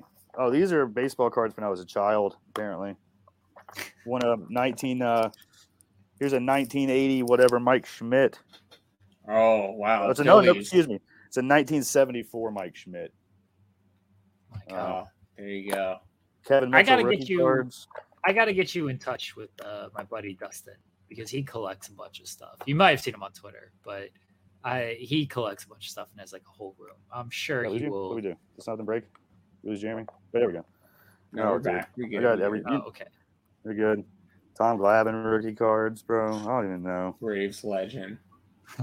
Dude, I'm a Braves fan, guys. I quit watching baseball, of course, when we got eliminated, because that's what Braves fans do. Yeah. What game are we on in the World Series now? It's like game 3 or 4, right? It's game 3 as we're recording. It is game 3. I can tell you that this will date when this is taking place. The Phillies up 3-0 in the bottom of the second. There you go. Nice. Fuck the Phillies. I hate the Phillies so fucking much, man. Why? I mean, I assume you became a Braves fan just because you live in Atlanta. Yeah, I grew up. I was born in Marietta, so like when I was a baby, like my family. That's where my family's from. So I was my first Braves game when I was a baby. Like, I think my parents took me to baby when I was literally baby. My parents were taking me to games. So very important. Very important. I grew up in the same city, Marietta, which is just crazy small world. Mm-hmm. Very important Braves question. Best Braves pitcher of the three-headed monster. Smoltz. Ooh, that's between what Smoltz, Maddox, and Glavine. I'm a Maddox going guy. Smoltz. See, I'm a Maddox guy too. Fuck all that. Smoltz is the workhorse, brother. I've got his rookie card. I just pulled a Steve Avery rookie card out if you want to. There you pull it back out. Fucking Steve Avery, fucking Mark Wohlers, son. Yeah. But no, Mike Stanton. Fucking. Oh, I remember. I was very into baseball when I was. Charlie Leibrandt was the fifth man in that rotation, in case you were wondering. Dude, that was a squad, dude. I remember like Rafael Belliard and those dudes, Mark Lemke, some OGs right there. Before Belliard, who was there before Belliard? Because I think they traded for him in '91. Was Blauser? Was that Blauser? Jeff Blauser. Jeff fucking Blauser came from the Cubs. Yeah, from the Cubs. So much. I'm just obscure. I have just the most obscure Braves and Twins knowledge of like the early to mid '90s, and then it's like, and then I just like got out. I got way too into like combat sports and stuff, and just in football. And I just like stopped like watching baseball. I like going to games live, like most people do, but I just stopped like following it after probably like the late '90s. Probably around the time when Griffey like kind of stopped, like when he started like slowing down, and Kirby Puckett wasn't playing anymore, and I was like, all right, I think I'm out. I quit watching when I tore my shoulder in high school and I lost all my scholarships to college. That's got to be a college as a pitcher. I was gone into colleges. I could have gone to college as a wrestler or a pitcher or a third base catcher. I played all over the place. I was good at sports. I played catcher. I was a catcher, and for my entire youth, they used to always try to make me play. I played behind fucking what's his name, Carl Anderson. Chad fucking Allegro was our fucking catcher in our traveling team. I was behind him on the fucking traveling team here in our area. Motherfucker I never had to play because of him. He played third base too, so I was always fucking behind that guy. You should. I mean, I don't know if you have the money to fight him. It takes a lot of money for Carl Anderson to show up anywhere. Did you fight him? Could you beat up Carl Anderson? Nah, probably not. I'm a pussy now. Would you take a chop from Carl? You take a chop. I tried. I asked him. Did you? He wouldn't do it one time. Yeah, he was being a dick about it too. Gallows likes me. Gallows and I are buddies. Anderson Anderson always was kind of weird. Never would chat, never would hang out. But Gallows is cool. I like Gallows. I miss him being around. Who's the worst chop that you've taken? Fucking Cash, off the screen, off the air too, was the worst one I ever did because Nyla had just lit me the fuck up. And I literally just got done filming Nyla, put my shit back on. I was like, thanks God, that sucked because she hit my back and my chest. And right then the elevator, Cash comes out and he's like, did I fucking miss it? Yeah, I just filmed it, man. He was like, oh shit. And he's like, let me see. And I was like, show him, it's starting to raise up, I bet. So I'm like, yeah, as soon as I get like right here, he's just like, fucking hits me so hard. So fucking hard that there was some woman that was like working like in this little like side area room next. She came running. She dropped shit running, thought something bad happened. She was like, thought somebody was in a fight, like something terrible had happened. She came, what the? And it's just me with like a hand to just say, dude, it was, and he just laughs. And I'm like, dude, that wasn't even on. I looked at my buddy. I was like, did you film that at least? And he was like, no. And I was like, dude. And he was like, yeah, haha, and just ran away. But that one was probably the worst just because I wasn't ready. You know what I mean? Like I had no idea it was coming. And my shirt was over my head, dude, like hockey style. I didn't even see. It was just got down. But AJ Gray's was bad too. Like, that one hurt. And I had just done 7 in a row by the time I did it. Yeah, that one hurt too. But my mom apparently doesn't want me to do chops anymore because she thinks that's why my back broke. And I'm like, no, it's the car wreck that I got thrown out of the car when it flipped 4 times and thrown through the vehicle. That broke my back, not chops. Yeah, that sounds a lot worse than chops. Yeah, that apparently did it. They were like, when I was in the doc, like, is anything could have happened that maybe your back could have gotten hurt from? I was like, what is that fucking wreck that you literally treated me for? And he was like, when did this wreck happen? This was January 2020. January 31st, 2020. Yeah. Yeah, right before I went to Revolution. I went to Revolution 2 weeks later with a concussion like a motherfucker, bro. I remember that because I was messaging you if you needed anything or whatever, and you're like, oh yeah, like I'm out. I'm going to Revolution in a couple weeks. I'm just like, you are. I went to Atlanta between the cage match thing on the way to that. I think on the way the Road to Revolution or whatever that was, the Cody Cage match. When that like in February. Oh, I was at that too. Yeah, that was a great show. And then like 2 or 3 weeks later was the show in Chicago, the Revolution. Then the world shut down. But yeah, that's when I had fucking gotten in that wreck. Dude, I had a concussion. That was I thought the only thing that we thought was the problem. They were like, "Oh, you just got a concussion." I'm like, "You think?" like yeah. All right, but yeah, I remember having to do concussion tests for like, 18 months before I fucking finally cleared a concussion protocol little test. They were like, "Don't get hit again." I'm like, "That's a good rule of thumb anywhere." But thanks, doc. But yeah, then I guess that flight in January to GCW, I flew up there for Hammerstein, and the cabin pressure fucking. Because my vertebrae and shit were already just wrecked apparently, and I didn't know it. I've been walking around, but apparently the pressurizing and depressurizing of the cabin caused that fucking broken vertebrae just to slide even worse. Or maybe that's when it slid as far, they don't know. But yeah, it was like 9 times what it should have been out of place from like the gap distance. And I couldn't, it touched that nerve or whatever, that lower, some nerve on my, I still got nerve damage. My foot's still fucked up, but yeah, like that cabin pressure. So by the end of the weekend, I could move that on my spine, hit that nerve, and I couldn't walk. So by the time I got back home from Hammerstein, bro, I was like, "Get me out of this fucking!" I was like hobbling, like old man. I could barely get to the car. Sat down, drove my ass home, and I couldn't move for like 2 weeks. I was like, "Something's fucked up, man." Like I don't understand, like what happened. Went to the doctor, and they're like, "Yeah, your shit's fucking shattered." Like. It was bad. Now you just drive everywhere. Yeah. Huh?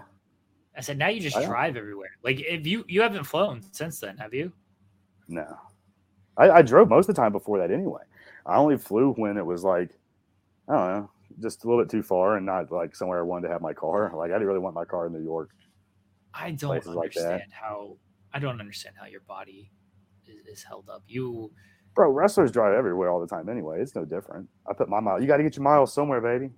You can't take my miles. You can't take my miles. I feel like wrestlers don't have half the injuries that you have. Why do you think I couldn't do this at 28? Dude, I would have fallen the fucking apart. They got the buses now. We gotta. Where's Cody to pay for you for a bus? Dude, I don't know. I don't think I would like to ride. I like driving. I don't like the riding in the car part. I like to drive it. Fair. I don't know. I'm very similar. Very similar. Yeah, you can't put me in the back. I'll be puking like a child, car sickness style. So my man knows what I'm talking about. My man knows what I'm talking about. Dude, I didn't even tell you about my flight home. Like, I don't even need to get into all that on this. I've talked about it a little bit on like other podcasts and stuff.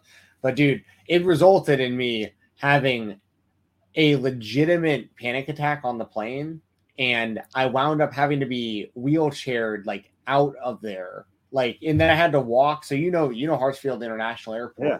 So they put me in a wheelchair. They took all my vitals and everything because like I was messed up. They like took my blood and my blood pressure and a whole bunch of random tests. And they had like an ambulance there ready for me and everything. I had like a full on like. It was like the culmination of like 34 years of like hating flying and motion sickness and claustrophobia and nervousness and nauseousness and just everything just all at one time. Anyway, it was a legitimate panic attack where, I couldn't feel my arms and legs. It was scary. Oh, dude. Yeah, I have to take anxiety medicine like during the day, like supposed to take 3 times a day to like, I have high functioning anxiety. So I'm like constantly in a panic. So I know exactly what you're talking about. So, but the funny thing, yeah. So were they waiting on you when you landed? Well, so did this happen in the air? Oh, sorry. I think there was a little bit of a delay.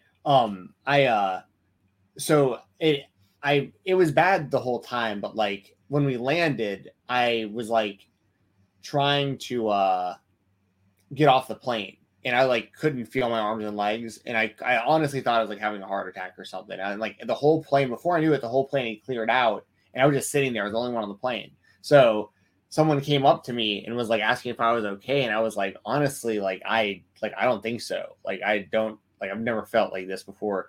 So they like kind of helped me off the plane and put me in this wheelchair. And like I said, they like took all my vitals and literally like took my blood. I was sitting there like with the passengers who were getting ready to board the plane that I just got off of, probably just freaking everybody out. You know, they're all like, what happened to this guy on the plane we're about to get onto? But this is the funny part about this is, so I'm sitting in this wheelchair afterwards for like 15 minutes and just like, I think they completely forgot about me. So I just stood up with like my luggage. Like I put my like heavy ass backpack on and grabbed my suitcase. And because I was so messed up, I didn't want to get on the trains throughout the airport.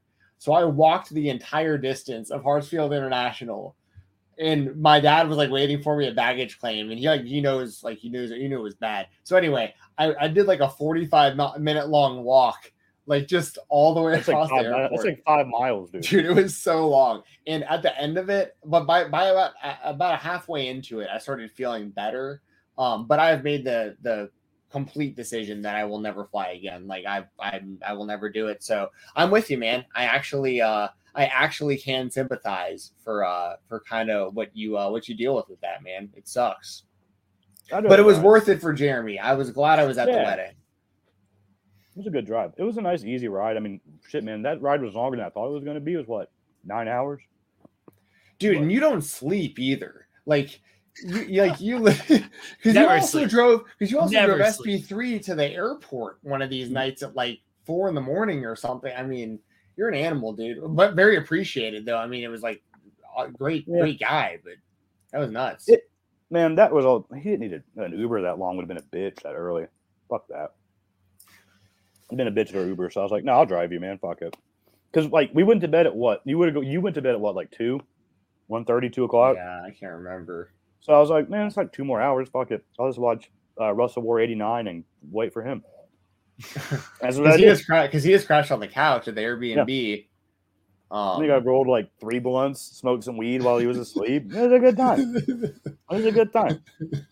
Well, I mean, like, what am I gonna do? Well, I mean, like, look, man, I've slept sleeping. You're right. I don't sleep much. I get my sleep, but right now my sleep schedule is really fucked up, and it's because I'm sick a lot too. So my sleep schedule is really fucking weird. I get like 4 to 5 hours, like I guess a night, but it's like in a weird spot of the day. So it'd be like 5 a.m. to like 10, or like, like 3 o'clock to 8, So, or I'll be awake for like 3 days. It's like, all right, it's 11 a.m. now. And then I'll just sleep until 5 o'clock in the afternoon. I'm like, well, that fucked today up. And then now I know it's going to be bad for like another week.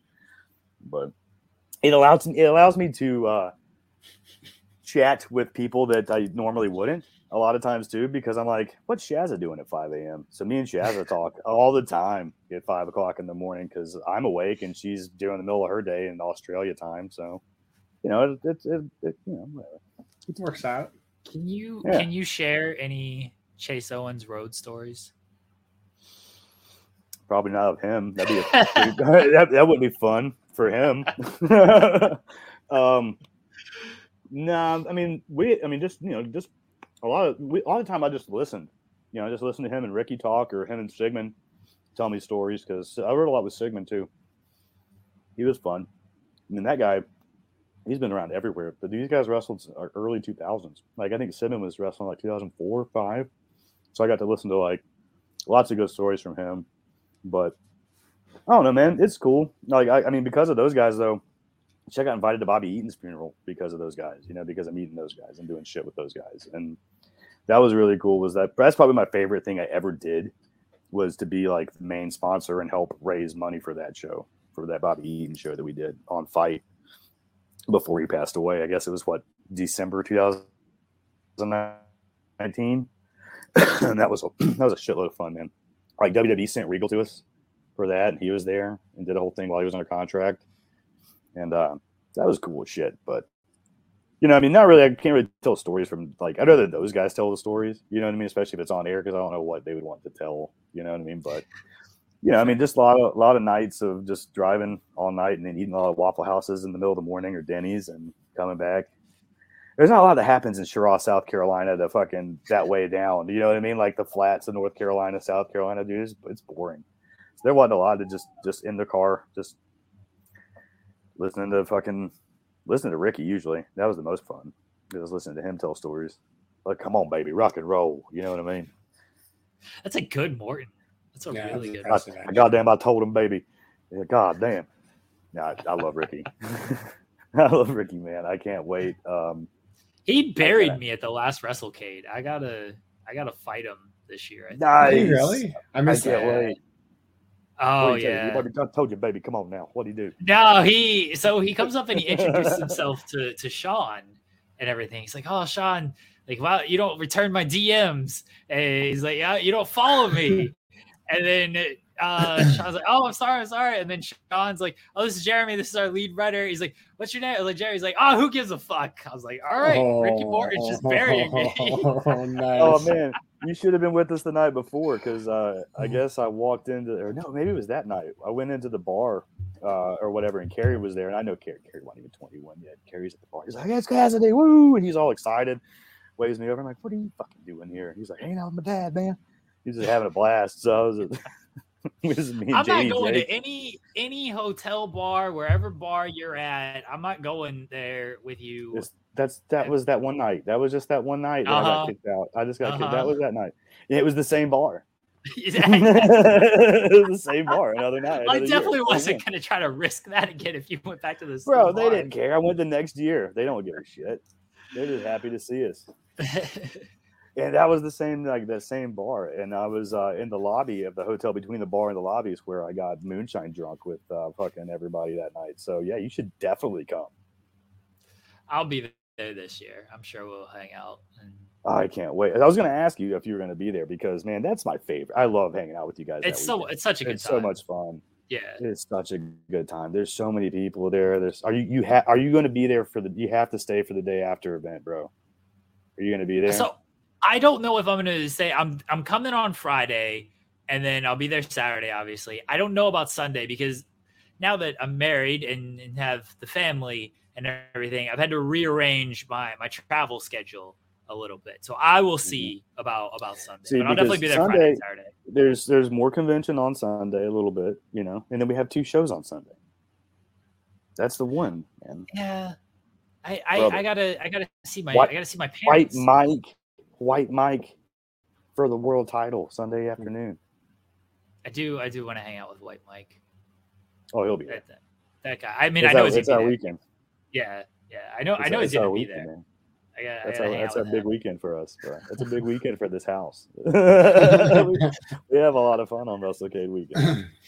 I assume White Mike just won't know me again. You'll introduce us. Have to do it all again, third year in a row. Yeah. Sure, Jeremy. I've never met you before. Nice to meet you. Like, Mike, we met last year. Too.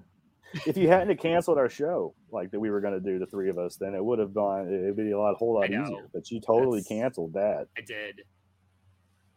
We did like 2 episodes. We booked George South to the moon, and you canceled. You guys were pushing the shit out of George South. Have you not?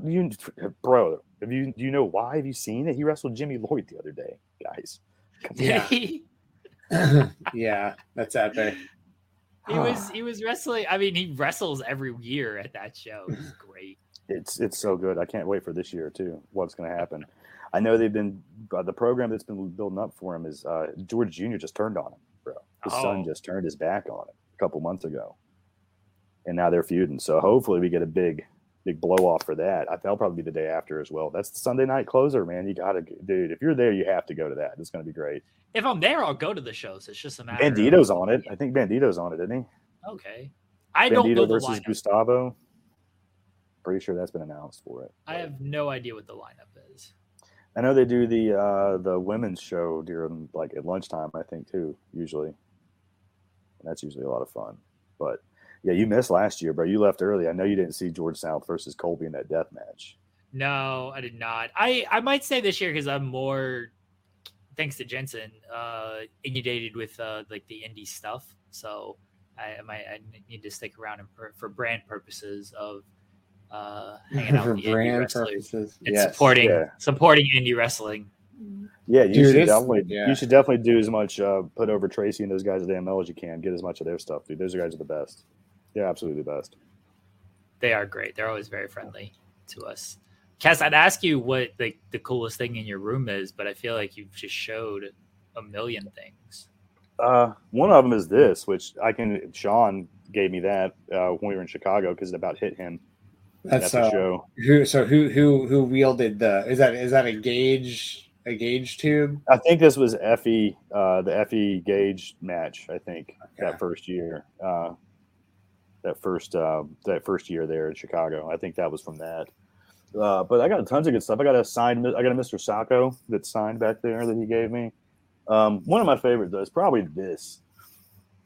This can here. Where do you think this came from? Sandman? Yeah, it's a Sandman can. Yeah. From my I guess that was 2015. There was a show, House of Hardcore, March 7th, 2015. Whichever one that was, it was like a Hardcore 7, House of Hardcore 7 maybe. I think it was the main event was Dirty Heels, so it was Bobby Roode and the Aries versus the Young Bucks. So it was that one. And I was up there just for it was my birthday, so my buddy was like, let's go hang out and let's go to the show. So I rode up there, and we had front row seats. And at the end, Sandman comes out drunk as fuck to do his like beer bash celebration, with everybody. And he like gets right there in the corner. He's just like yelling, like right down at us. And he's like, get the fuck in here. And I'm like looking around like, is he fucking Sandman talking to me?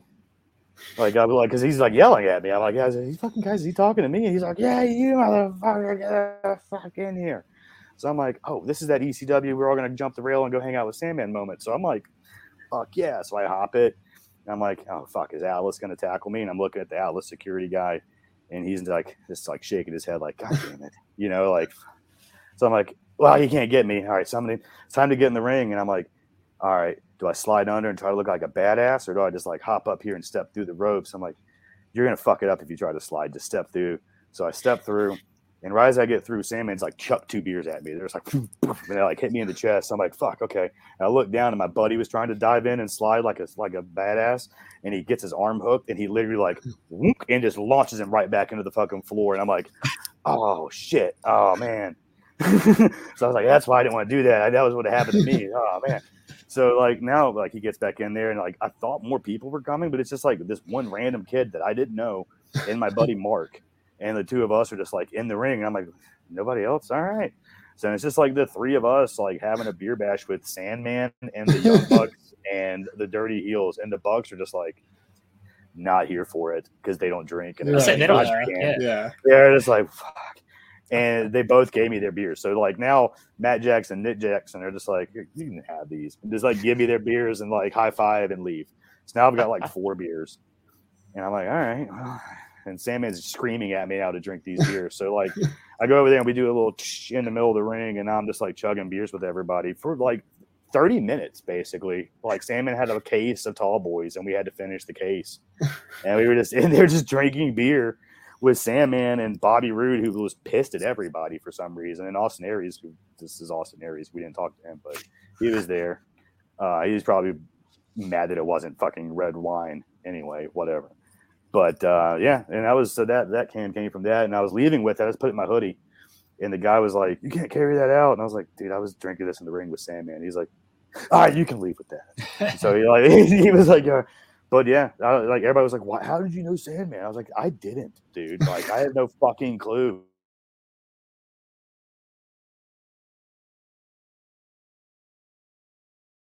But he came, but me and like 2 other people.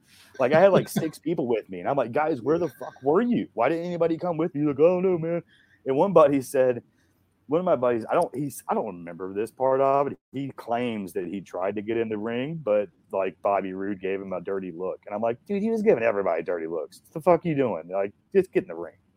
You know what I mean? And he's like, yeah, I got up there. And I was like, I don't know. When he got down, I was like, dude, if you did that, if you got over the guardrail, why not fucking get in the ring? Like, what are you doing? So anyway, I was there. That was fun. So that was one of my claim to fame like moments. And that's probably my coolest 2 things is that can, just because like probably not many other people could be like, yeah, I had a beer bash the Nova ring at the ECW arena with the Sandman. So yeah, that's that thing. That's cool. And the Bucks remember me from that too. They're always like, "You're the guy that drank our beers, right?" I'm like, "Yeah, that was me." Later, years later, when I'm at these fucking scrums and shit, they're always like, "I know this guy from somewhere." And when I was hanging out with everybody at the hotels and shit, and they would see me, I'm like, they always would try to figure it out and piece it out. I'd always remind them, like, remember ECW thing at the thing, and they're like, "Oh yeah, okay, you drank our beer." Like, yeah, I drank your beers. That was me. Cass, you have stories for days. We just need to do a segment on the show. Just Cass shares a story. I had lots of them, but a lot of the times I don't remember them until something like somebody says something. If somebody's like, "Give me some good stories," I'm like, "I got like 4." But like, if you guys are like asking me shit, I'll be like, "Oh, something will click," and I'll be like, "I got something on that," and I'll have something for you. But as far as me, like, everybody's like, "You need to write a book, man." I'm like, "Dude, I wish I could remember. I wish I could remember shit. I should have done this 20 years ago. I should have been writing stuff down." But I never did. But Cass, let everyone know where they can find you at if they'd like to find you. Dude, you guys can find me online at Casshole, CASSHOOOLE. That's 3 O's in there on everything. I'm all over the place. 3 O's. And bodyslam.net. Find us there too, man. At bodyslam.net on Twitter, Facebook, Instagram, all that shit, man. We're everywhere. We're out there. I've been gone for a month, man. This is like literally the first sighting I've had. Anybody seen me since your wedding? You have a great Kevin Smith look going on. So, dude, I really do. People are always like, who do you look like? Who's your doppelganger? I'm like, really? You guys don't know? All right. You clean up nice though. You looked very nice at the wedding. Yeah, everyone. For sure. Yeah, I appreciate it. Man, look how Cass cleans up. Look at this, man. I had fun, man. That was so much fun. I had such a good time at your wedding, man. I had a blast with you guys. Let's get married again, just so everybody. Oh, you should. Is everybody coming down for the holiday to see your parents, or just you? No, it'll probably just be me. So it'll just be me at WrestleCade and everything. If anybody comes, it'll just be the wife. The kids will stay here and hang out with grandma or something. But I'm pretty sure it'll just be me this year. We'll figure something out. I think we're gonna try. We're definitely going to try to do a show next year. This year, with like wedding planning and wedding money, we weren't able to do because we wanted to do all out, but just wedding stuff kind of took precedent over that. Next year, we're definitely going to try to hit up some shows, though. Yeah, man, let me know. I'm planning on being more active and mobile like this year. Like I said, I took another break. The first year I was broken back, so I didn't do shit for 6 months. And I swear you went to an event like every single week this year. I swear. Dude, I didn't do anything from Hammerstein till Las Vegas because I couldn't move.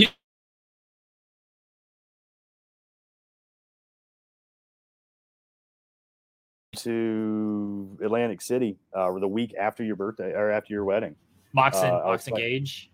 I was planning on doing that, and had a little bit of. I could have gone just kind of floated, but I had a little. My buddy that I was going with had to back out, so I was like, "Ooh, that kind of throws a wrench in the whole." You know what I mean? In my plans. But I mean, that is just lost motivation too. I was like not really feeling it. So I haven't done shit since your wedding. And before that, I only did the Vegas trip and Chicago. So I did 2 Chicago. So it seemed like I did a lot this year because I did the Forbidden Door and All Out within like a month of each other, 2 months in Chicago.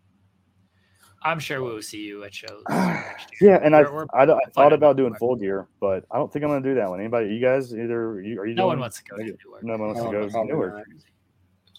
Watching my house. Yeah, Jersey's. Yeah, so everybody's gonna be disappointed. They're not gonna see me in Jersey apparently again this year. But see, in Atlanta we have Impact Hard to Kill. Is that the show Hard to Kill? Is that the one that's coming up? Yeah, when is that? Is in that in Atlanta? January? Yeah, there's like the January Impact. They're at Center Stage, so I'll probably go to that. So if you're in January, if it's in January, I'll definitely be going to that. I think. Yeah.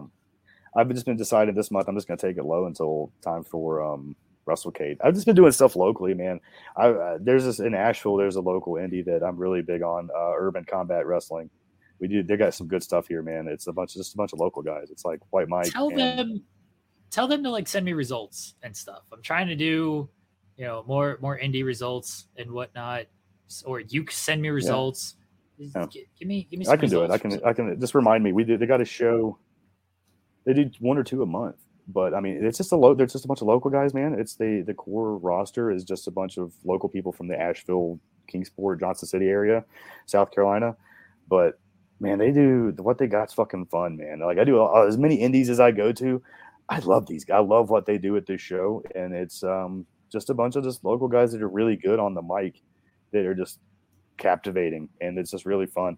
So I'll send you some of their stuff, man. I'm hoping to help with them and get them back online. They don't have much online from their product, but it's really good. They do it's kind of like Battle Slam. It's a rap wrestling kind of thing, where they have like local rap artists and people that come on. They'll do a song, and then they'll have matches, and they'll do a song, and they'll have some matches. But it's good. Just black-owned wrestling promotion in Asheville, and I love what they do. So this has been mostly all I've done the last couple of months, is just go to Asheville and watch them. So if you're in the Asheville, North Carolina area, man, and you see an Urban Combat show, I really think you should check it out. It's fun. You won't be disappointed. You might not know any of the names, but that's fun. You'll be fun. You'll have a blast. I promise. So there you go. Check them out. Put over my local, man. My local talent. That's all I'm going to say. But these guys do good things, and I really hope everybody can find them. So, send me some results. I'd love to show them some love on Fightful. Cass, thank you as always. You won't be back on the show ever again. Don't need to. Don't need to be. Thanks, buddy. Nobody needs to talk to me. Love you guys. We love you. Everyone follow Cass. Everyone check out bodyslam.net. Guys, we'll be right back here on the big shout out, as always, to Cass. We love him, even though he's never appearing on the show again. Another person we love, Hannah. Hope everything is well. Cher Delaware. You know our Cher Delaware. Hope everything is good with you, Cher. You are safe and sound. And I will message you, and I'm sure the wife will message you. And again, hope everything went well this morning. Guys, thank you for joining us here today on the show. Let's get the plugs out of the way. Go to FightfulOverbooked.com. I just posted the second to last episode of the series, deep dive into CM Punk against Jon Moxley, which seems like it's going to be CM Punk's last match in AEW and potentially last match in wrestling. So go check that out. Deep dive into that, all that went into it, the technical aspect that went into that. A lot of other stuff going up on Fightful Overbooked. We get new content daily over there. Go over there, subscribe, leave us thumbs up on videos, all that fun stuff. Subscribe to Fightful Select. Sean's got a bunch of news coming. Go to Fightful.com, where we have just news all the damn time.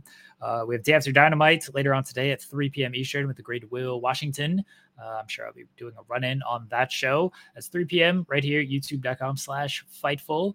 Will Washington, Day After Dynamite, reviewing last night's Dynamite with some notes and some ratings talk and things of that nature. Grapsody is tomorrow at noon. That is Friday at noon as opposed to Saturday due to WWE Crown Jewel. The Saudis have forced Grapsody to move days. I feel Grapsody is more important than WWE Crown Jewel, and I feel like they should just do their show anyway, and Peacock can deal with it. Grapsody should be on Peacock is what I'm trying to get at here. So check out Grapsody. That is usually Saturdays at noon. It is tomorrow at noon this week. I think that is everything. Don't follow me on Twitter. I don't need more followers. I don't want more followers. Allison did leave a super chat. It says, I haven't seen Cody Rhodes. Where has he been since he left his own company, AEW, created with fellow wrestlers? He's hurt. He had a torn pectoral muscle. He's out of action right now. He last wrestled at Hell in a Cell. No idea when he's going to come back. But when he does come back, he's going to defeat Logan Paul at WrestleMania and then defeat Roman Reigns at SummerSlam. That's the story for Cody Rhodes. He's going to win the Royal Rumble and then go on to defeat Logan Paul and then defeat Roman Reigns. That's what's going to happen with the roller coaster. As thank you, as always, for joining us. We'll be back next week with a new episode of The Spotlight, talking all the world of professional wrestling, WWE, AEW, other, which could be NWA. They have a show coming up, allegedly. MLW, they're back, allegedly. Impact Wrestling, they're always running shows. New Japan is a big show this week, actually. It's going to be a busy November 5th for me. New Japan is a show. Independent Wrestling, head over to Fight TV, Fight Plus, subscribe. IWTV, subscribe. Use the code Fight Talk, and we'll be interviewing somebody. Could be a wrestler. Could be somebody who just creates some content. We appreciate y'all. We love y'all. Talk to y'all next week. Bye, everyone.